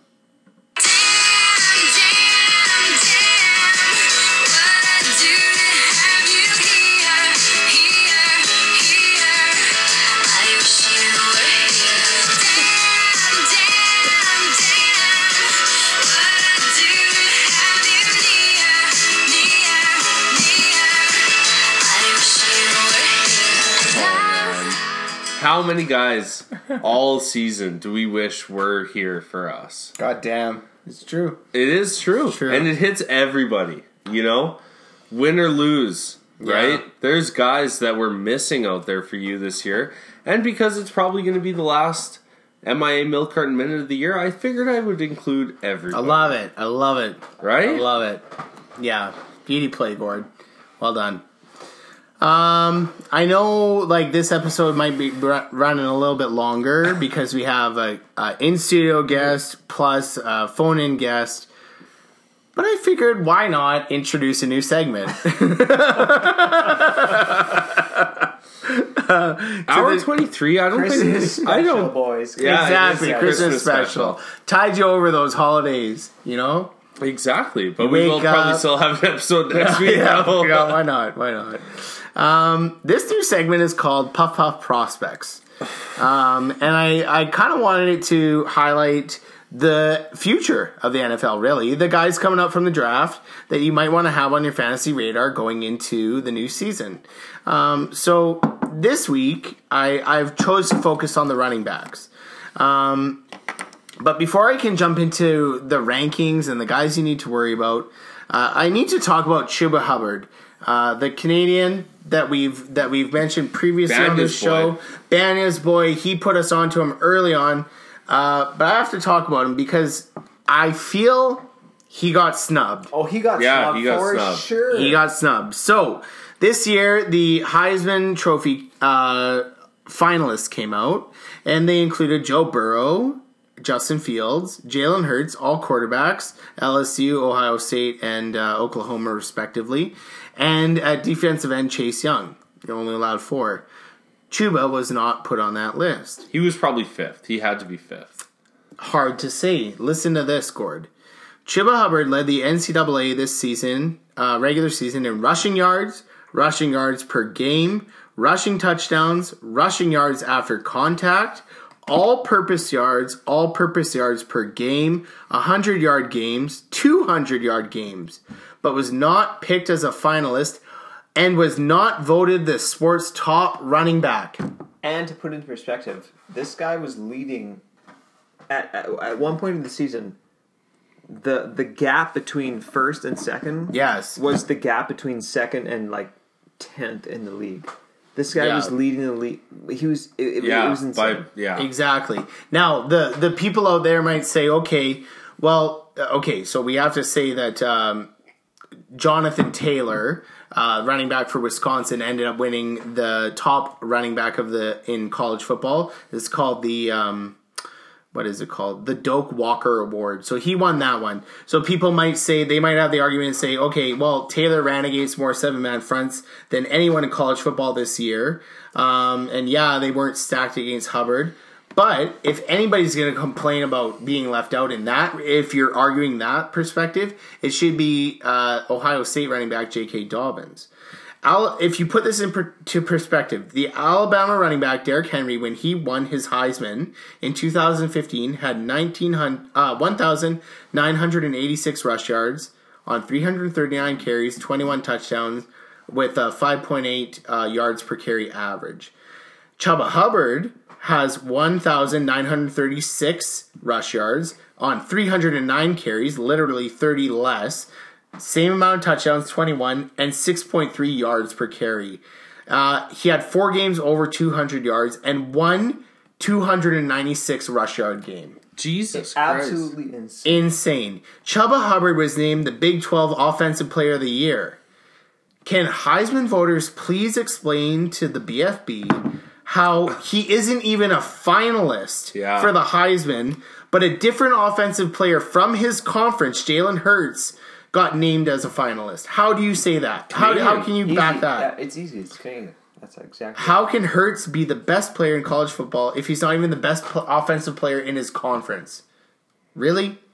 Listen to this. He didn't win the Doak Walker Award like we talked about. Wisconsin's Jonathan Taylor won it back-to-back seasons.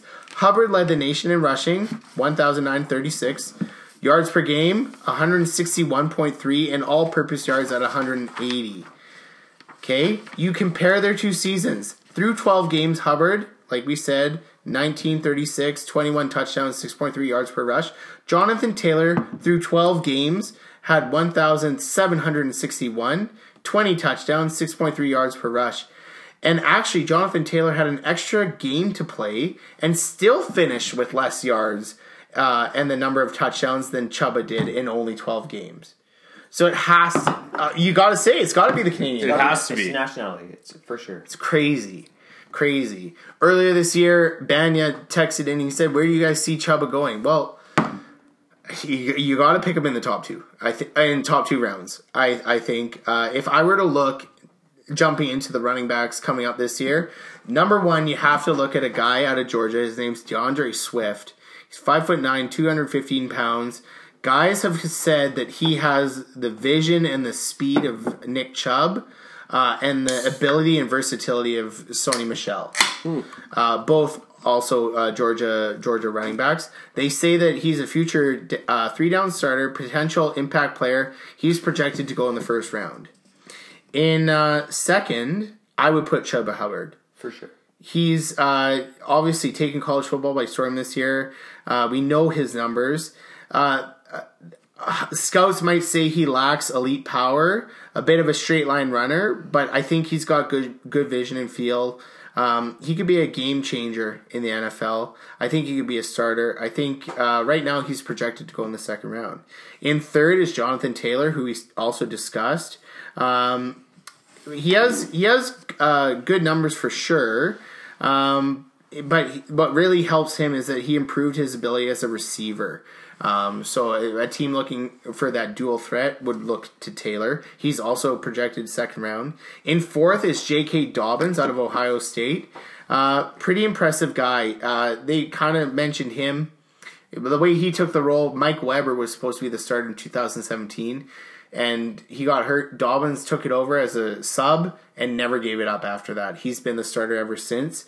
He's got a little Zeke in him. He's a hard runner, bust tackles all the time. Been a huge safety blanket for Justin Fields, who's new there at quarterback. And then at fifth, I'd say J.K. Dobbins, second, third round around there. And then in fifth is Travis Etienne, a nice French-sounding name, from Clemson, who's fast guy. He's projected to go in the second or third round. The only thing with him is he's had some ball security issues, so that might scare teams off. He's a bit of a smaller runner, so he might not be an every down kind of back. But those are the five guys I would look to in the next year. Much like this year, Josh Jacobs was a stud rookie. I would really consider looking at, depending on where they go, obviously, but especially DeAndre Swift, Jonathan Taylor, and Chuba Hubbard. We'll see where they go, and that's if they declare for the draft. True. So they need to confirm their status. Yeah. New seg. That's the Puff prospect. And it was nice to have the Banny on because he did. Yeah, bring the exactly. Chuba question, 6 weeks ago? Sure, Park's own. I've been pushing the Hubbard for a while now. The Ben Facey. Been pushing him. Yeah, exactly. Guy. Yeah, totally. All right, Gordo. Well, it's your time. Your time to shine. Is it the no frills? It is. What are you picking up? Some tortellini? You know what? Actually, a couple cucumbers. Picking up a couple of vegetarian spring rolls. Yeah, you got to get your veggies in before you pound all that McDonald's. Filet of fish, man. Full piece of cheese, steamed bun. The no frills is a tough segment to come up with every week, but you know what? Sometimes I think we just try and think of it just so we can get a nice clip at the end. Maybe. But you know what? This week, it's a guy on Philly.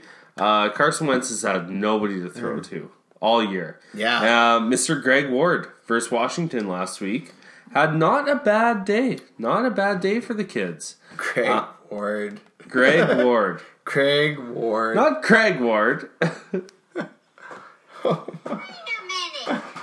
Who are you? Oh, let me do that one again. Fuck, it was good. Wait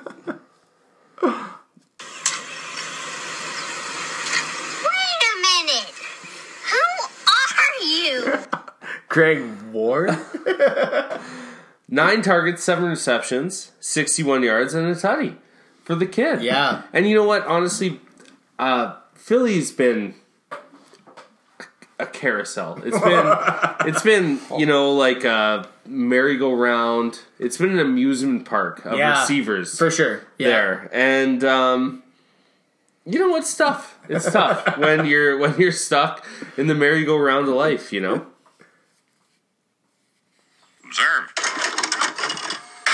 Hear that? It's the sound of children's laughter. Silenced. That's because tomorrow this old carousel, which has delighted young Americans for these past 6 years, will be torn down to make way for the future. A store that sells designer mouse pads. Well, I guess there's no room in this modern world for old Blackie here. But if you don't mind, this reporter is going for one last ride.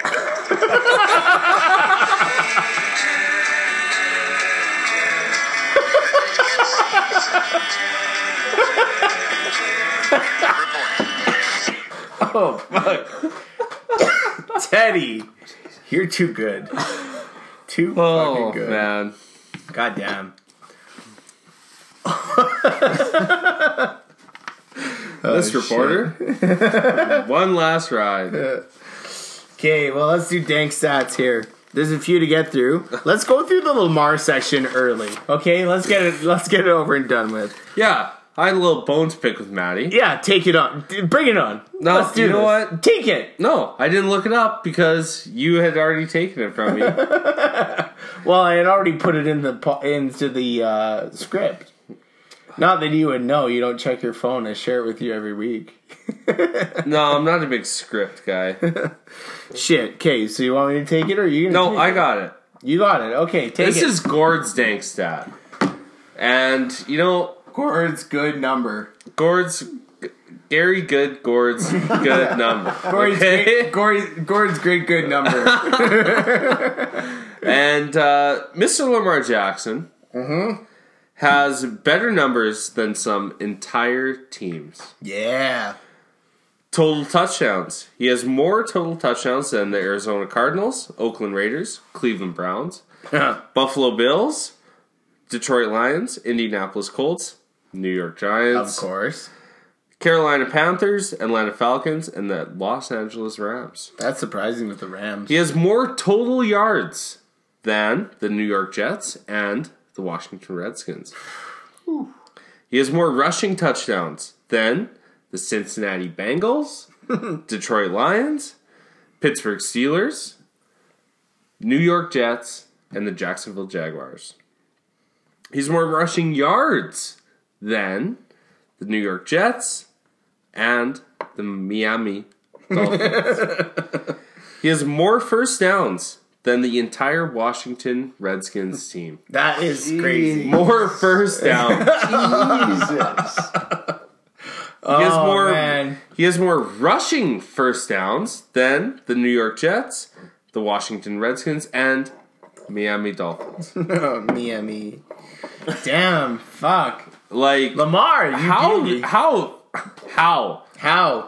It's crazy. Like the numbers he puts up are nuts. Thanks, Gord. What a tap. What an assist. Teammates. Gord's dank stat. Of course.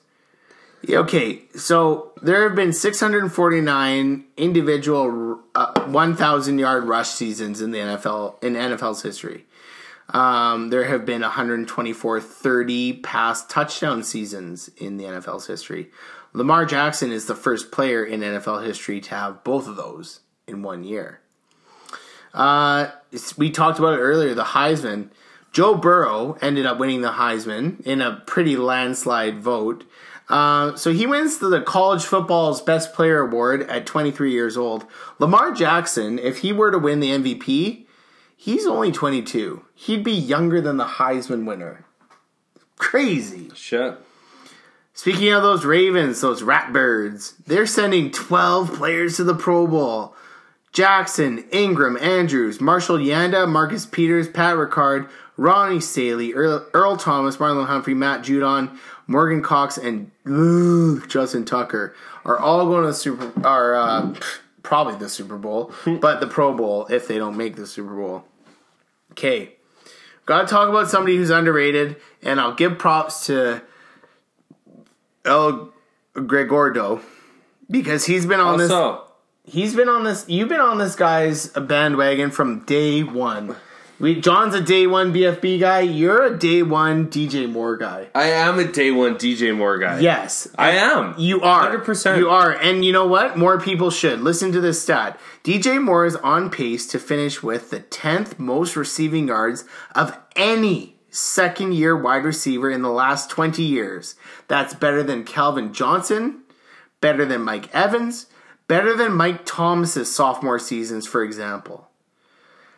I would have to say, you have to look at DJ Moore in the second or third round next year. If you take those numbers into account and you think he's going to sustain it, he's a second or third round wide receiver. Has to be. Crazy. Because like we talked about earlier, guys were looking at Curtis Samuel as the breakout guy this year, whereas DJ Moore was kind of an afterthought.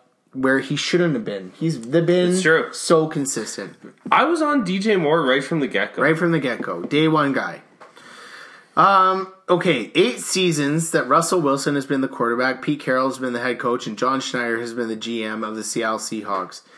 That means 8 winning seasons, 7 playoff berths, and one of my favorite stats, they held a lead or been within one score in the fourth quarter in 134 of their 139 games in those 8 years. Talk about a competitive franchise. Big time. Okay, only one player has finished as a top 12 fantasy quarterback in each of the past 3 years. C-Rob, who's your guess? One player finished as a top 12 quarterback in the last 3 years. Oh. One quarterback. Who's your guy? Russell Wilson. No, can't be. I'm going to say Brady. Tom Brady? Russell Wilson? Nope. Carson Wentz. What? When? Carson really? Wentz. Yes. Crazy. No, do not think of him when you read that stat. That's nuts. Okay. This one was sent in to me from Nigel. So it might not be true. But if it is, it's cool. The most players in NFL history have suited up for the Dolphins this year. And he said, seems like an apt comparison to El Huncho. Rotating players. He says, I also think they have the most waiver wire pickups of any team ever in the NFL. So, who knows if it's true, but it's a Nigel stat. He's a doctor. He's smart. Take it to the bank, right? It's true. Stephon Gilmore has allowed an NFL passer rating of 32.8 on throws when he's in coverage. In comparison, the NFL passer rating for a thrown away ball is 39.6. What? Lockdown. On Sunday, this upcoming weekend, Christian McCaffrey needs 24.7 points. Lamar Jackson needs 13.9 points, and Michael Thomas needs 24.2 points to set fantasy point records. Christian's would be the second greatest fantasy season by any player at any position ever. Lamar, if he gets those 13, would be the best fantasy season by any quarterback ever. And Mike Thomas would be the third best fantasy season by any wide receiver ever. Okay. If you're the Tampa Bay Buccaneers, you have to be kind of happy but kind of pissed off with what Jameis Winston's doing. Because you have to be. He's putting your mind in a pretzel. Yeah, what do you do? What do you do with the guy? So he set a franchise record with 30 pass touchdowns this season, this past week. He is the 5th player in NFL history with multiple career games of 450 pass yards and 4 pass touchdowns. He's also now the first player in NFL history to throw for 450 yards in consecutive games. What do you do with a guy like that? Do you sign him? Like, okay, we're locking up again. Sure, sounds good. Or do you let him walk? You're in such a hard place with that one. You have to take the good and the bad. Leads the league in pass touchdowns. Leads the league in interceptions. Yeah, that's tough. What do you do? Who knows? Mr. Jameis. The Buffalo Bills, they are the only team that is yet to play a primetime game this season. In fact, the game on Sunday night against the Steelers was the first game on Sunday night that the Bills have had since 2007. Crazy. The Mafia get no love. No love. And we got to talk about him. The legendary Larry the Legend Fitzgerald. He has the best hands of his generation. You cannot argue it. No matter if he did you wrong this fantasy season. He's caught 96.6% of the passes thrown his way since 2006. That stat right there is crazy. It's insane. 96% of the passes thrown since 2006. Also a crazy stat, the Browns will be the only team in the NFL not to have a winning season in the decade. In this decade. Oh, baby. That is also just absurd. It's absurd when you say that. Here we go, brownies. Here we go. I can't put it together. All right, as a people as a Browns fan, how do you take that? You get so used to it, man. It's almost an expectation. And this season hurts the most because it's the first season in a long time that I actually had hopes, like legitimate hopes. You know, there were years where I was like, oh yeah, Brian Hoyer's going to get us there. Mohamed Massaquoi is going to catch all the passes. Greg Little's going to turn it around. Yeah, you think like that. But this is legit the first season where we had the talent and the hopes were founded. So this year's been particularly tough. And I don't know who I'm pissed off at, Freddie, or if I'm pissed off at the OC and the DC they brought in. I don't know who I'm mad at. I don't know if I'm mad at that pouty bitch Odell Beckham, but I know if Cleveland gives him his way is what's claimed back and forth. If we trade him, he's going to do what Randy Moss did to Oakland. Randy Moss got traded to Oakland. He had a shit year and pouted his way out of there, got traded to New England, and was unreal. And that's going to happen with Odell. So you got to hold on to him. You got to hold on to him. He's not going anywhere. Do you guys feel that the Browns are, in a way, kind of like the Oilers?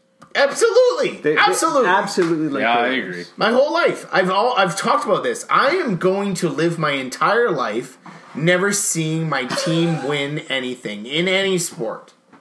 Any sport.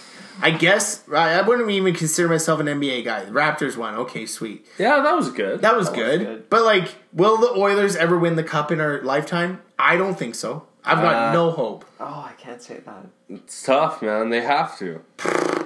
Well, they don't have to. The Browns? They've given me nothing to base anything. Browns are stifling you.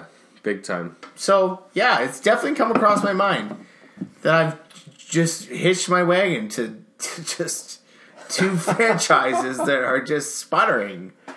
Yeah, I've thought about it. Oh, well. God damn.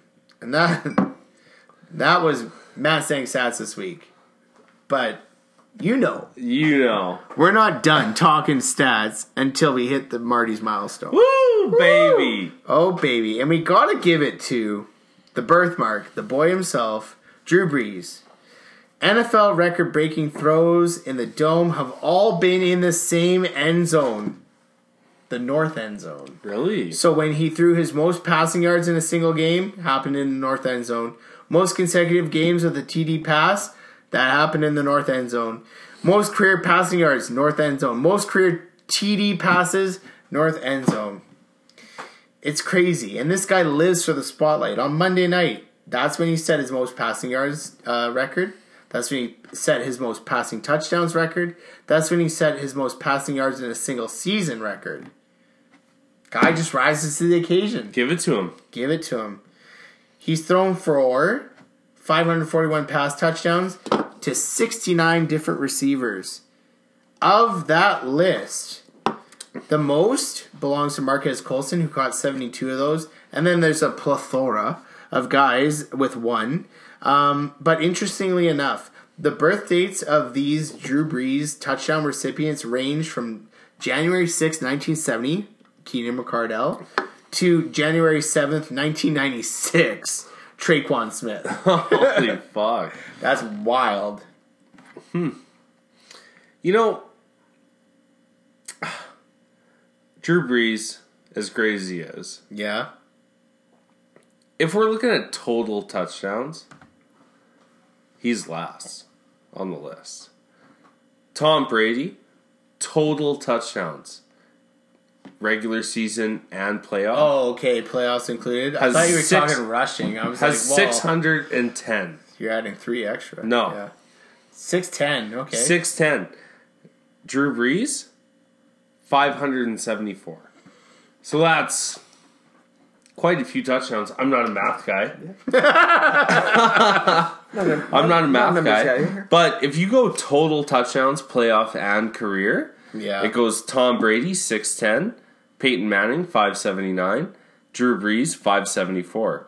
If you go career, regular season, Drew Brees, 541.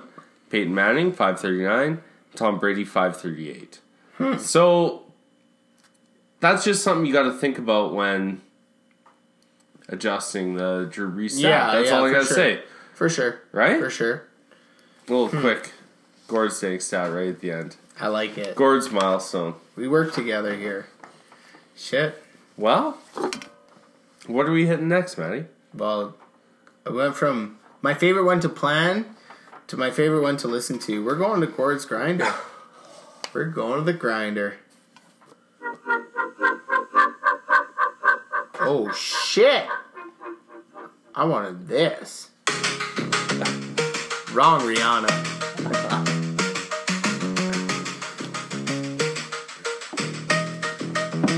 Work, work, work, work, work, work. You see me, I be work, work, work, work, work, work. You see me do me dirt, dirt, dirt, dirt, dirt, dirt. There's something about that work, work, work, work, work, work. When you walk a line, line, line, line, line. I'm in the cafe, my ta, ta, ta, ta, ta. Whatever you say, Riri. Literally, whatever. We you working, say. man. You know what? Honestly, Banya's a blue collar guy. He's got a tool belt. at Definitely a home. blue collar guy for sure. He works hard. He puts in his hours. Yep. And Banya's he's pretty much an honorary grinder. Sure. I would say. Yeah. Give it For to him. sure. 100%. Give it to him. And this week's grinder, I think Chris has him in our league, and it's Mr. Joe Mixon. Oh, yeah. Oh, yeah. And you know what? Good pick. Give it to him. Yeah. He Mixon. needed a week. He hasn't had a week all year. Stuck in Cincinnati. Boom. Stuck and aggressive. And even Belly came out last week and said, He gave him props, he's man. one of the hardest runners I've ever seen. Or whatever he fucking mumbled at him, right? But he goes up against New England, against Spygate. And is it like a kind of a Spygate revenge game? Perhaps. Yeah. Film me, bro. Film me. Okay? I'm going to hang 136 yards on the ground on you. No tutty. Didn't get the win. Added another 3 receptions for 20 yards. And Mixon had a grinder game. And helped fantasy owners, I'm sure. Big time. Patient fantasy owners. Exactly. Yeah, you've been waiting all Came day. through when you need it, man. Gord's Grinder, they always do. They get the contract done on time, buddy. Yeah, oh yeah. That's for sure. God damn, Joe Mixon, baby. Joe Mixon, baby! All right, well, takes us to our least favorite part of the pod.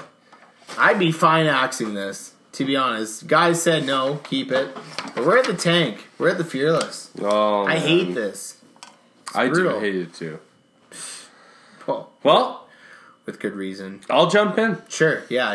Last week, I had Russell Wilson and tight end David Njoku.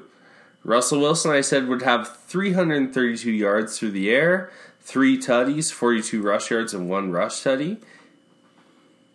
As I've said multiple times on the pod before, he did not. He had 286 or 86 yards through the air, 2 touchdowns, -1 rush yards for 19.34 points.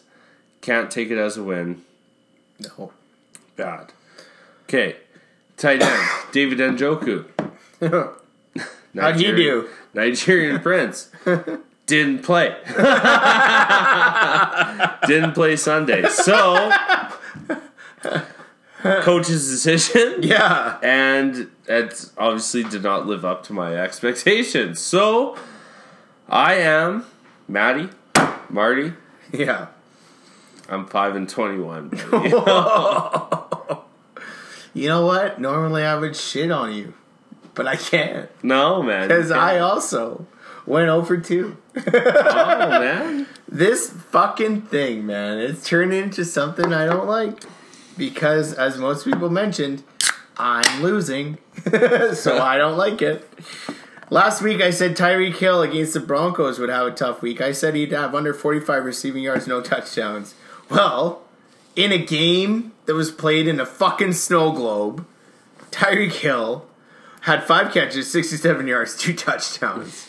Are you fucking shitting me? Not a win, buddy. Are you kidding me? Not a win. At running back, I picked my Triple F boy, Shane's 40 boy, Alvin Kamara against the Colts. This is where things get a little bit tricky. I thought he would have less than 30 rush yards, less than 30 receiving yards, no scores. Well, as Poet Laureate Meatloaf once stated, 2 out of 3 ain't bad. He had under 30 yards receiving, no touchdowns. Nailed it. But he had 66 yards through the air. Or on the ground, sorry. I said he'd have under 30. I'd like to take it, but El Gregordo said I wasn't allowed. And the Banya said. Banya said I'd give it to you. But whatever, it's okay. I respect the integrity of it. I take it as an L. My overall record is now sitting at 11-14. Tough sledding. I don't know what's going on with my team. I'll fire this out. Wrong.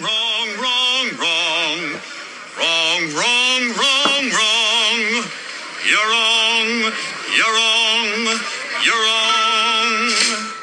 God damn. Goddamn. So, this week I'm hoping to turn it around, though.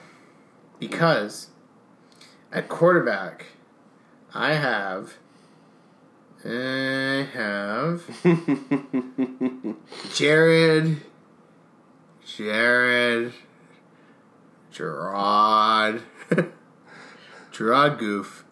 Goff against the San Fran 49ers.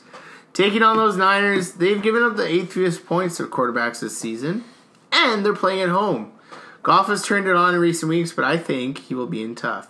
I think he'll have less than 220 pass yards, throw 2 interceptions, and only 1 touchdown.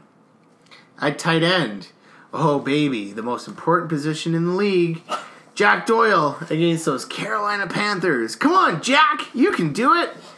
He should be feasting because Eric Ebron's out. He should be seeing a ton of targets. But guess what? Another tight end who just ain't producing. Shocker. He's had 11 targets over the past 2 weeks and only got 48 yards on that. He's taken on the 7th rated fantasy team against tight ends this season, and he'll be in tough for sure, because he plays tight end.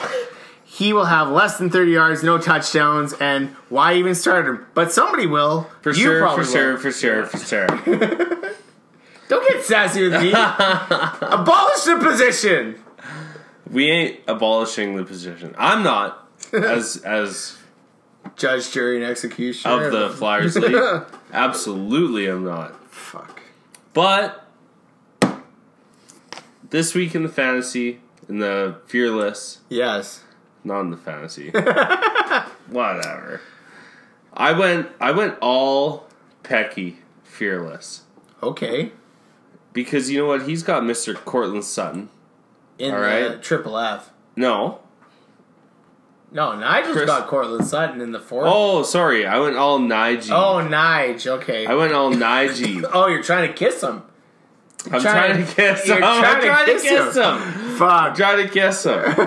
I went all Nige Fearless this week. Okay. Cortland Sutton versus Detroit. You know what I think he's going to eat? I think he's going to get behind that real soft Detroit secondary. Yeah. I think he can break a couple yards loose for them. Yeah, I like this pick. And I think he's going to eat 112 yards, 1 tutty.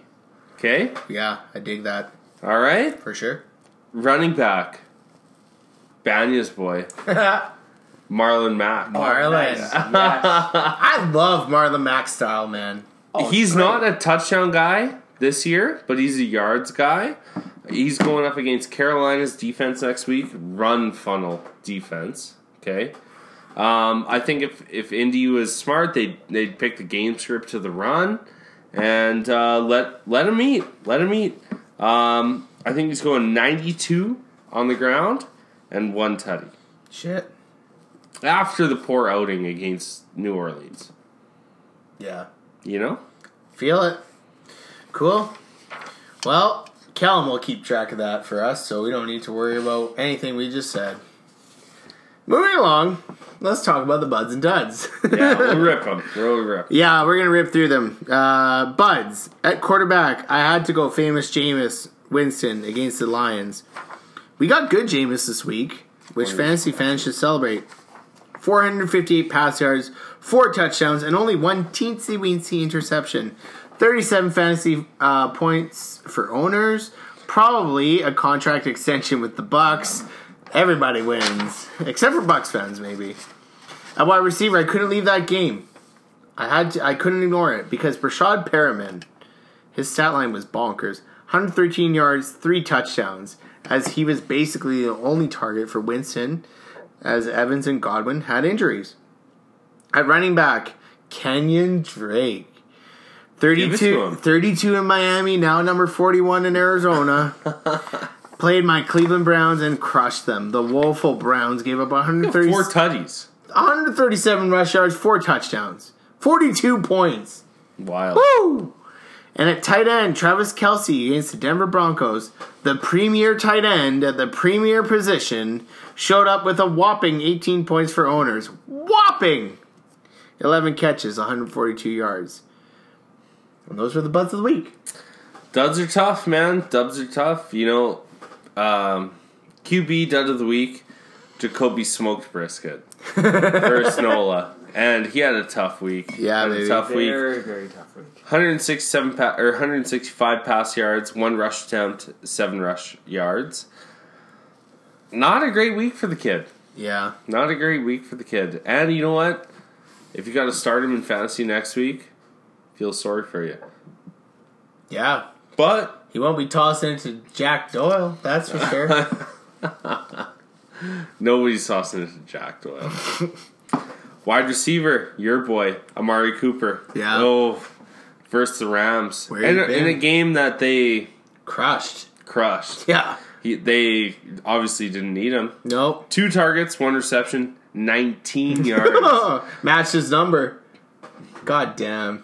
1.9 points. Brutal. Running back, Melvin Gordon.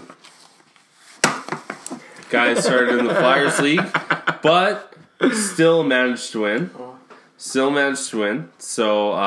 Melvin Gordon III versus Minnie. He had 7 rush attempts, 26 rush yards, 7 targets, 5 receptions, 36 receiving yards. But he had 2 fumbles lost. Oh. 2 fumbles lost. So they were not giving him the ball after that. Not with Austin Eckler sitting in the wings, waiting for that. Exactly. God damn, but really? Tight end, Maddie and Banya's favorite position, Austin Hooper. Oh, yeah. What a great position. What a stud. Absolutely. Bad deal. Fantastic. Bad deal for the boys. 6 targets, 3 receptions, 20 receiving yards, 2 points. And he was started in every Tough league. one! Yeah, totally.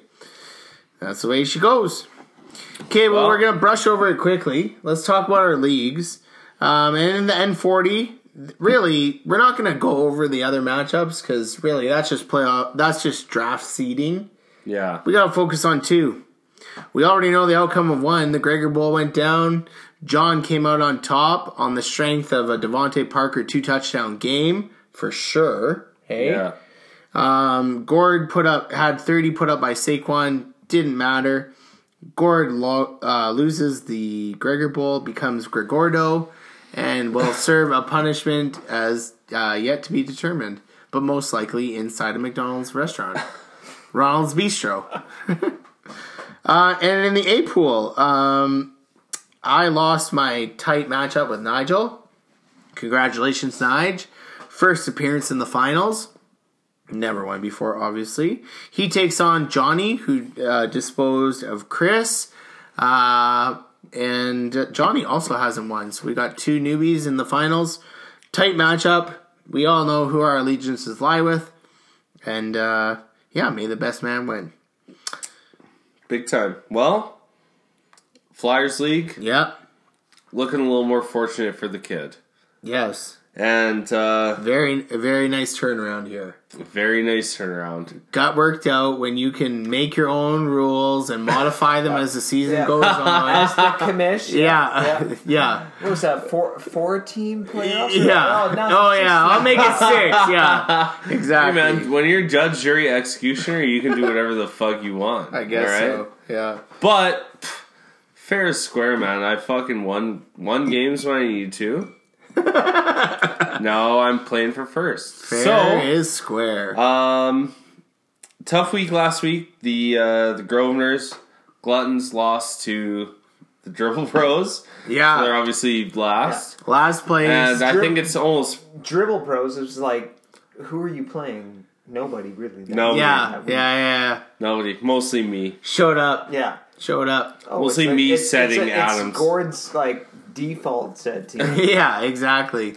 Tough break for Bakey. Yeah, tough break for Bakey, man. But you know what? Brap. Yeah. And throttle therapy, so no big deal. We'll see. I don't even know if he's aware of what's looming over him, but I feel like both Johnny and Gord would deliver the same punishment. So yeah, exactly. Do you want to announce it? No, I'm not announcing. You're going to wait. Gotta wait. Okay, but like if you would...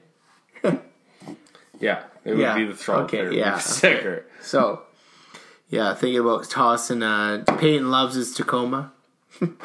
Yeah. Thinking about tossing a front windshield decal on there. Decal. Hashtag throttle therapy. Oh, yes. And and then a bumper sticker on the back that just says BRAP. Oh, man. Wouldn't mind seeing a few like truck testicles hanging from the back. Yeah. Truck nuts, man. You can't have decals and truck nuts. Oh, why not? Yeah.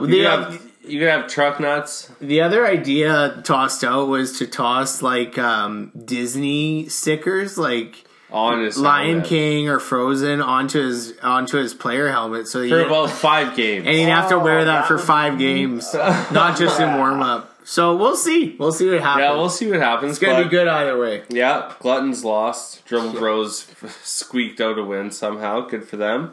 The Mimosas beat you people. Kess. Yeah. Good season, Kess.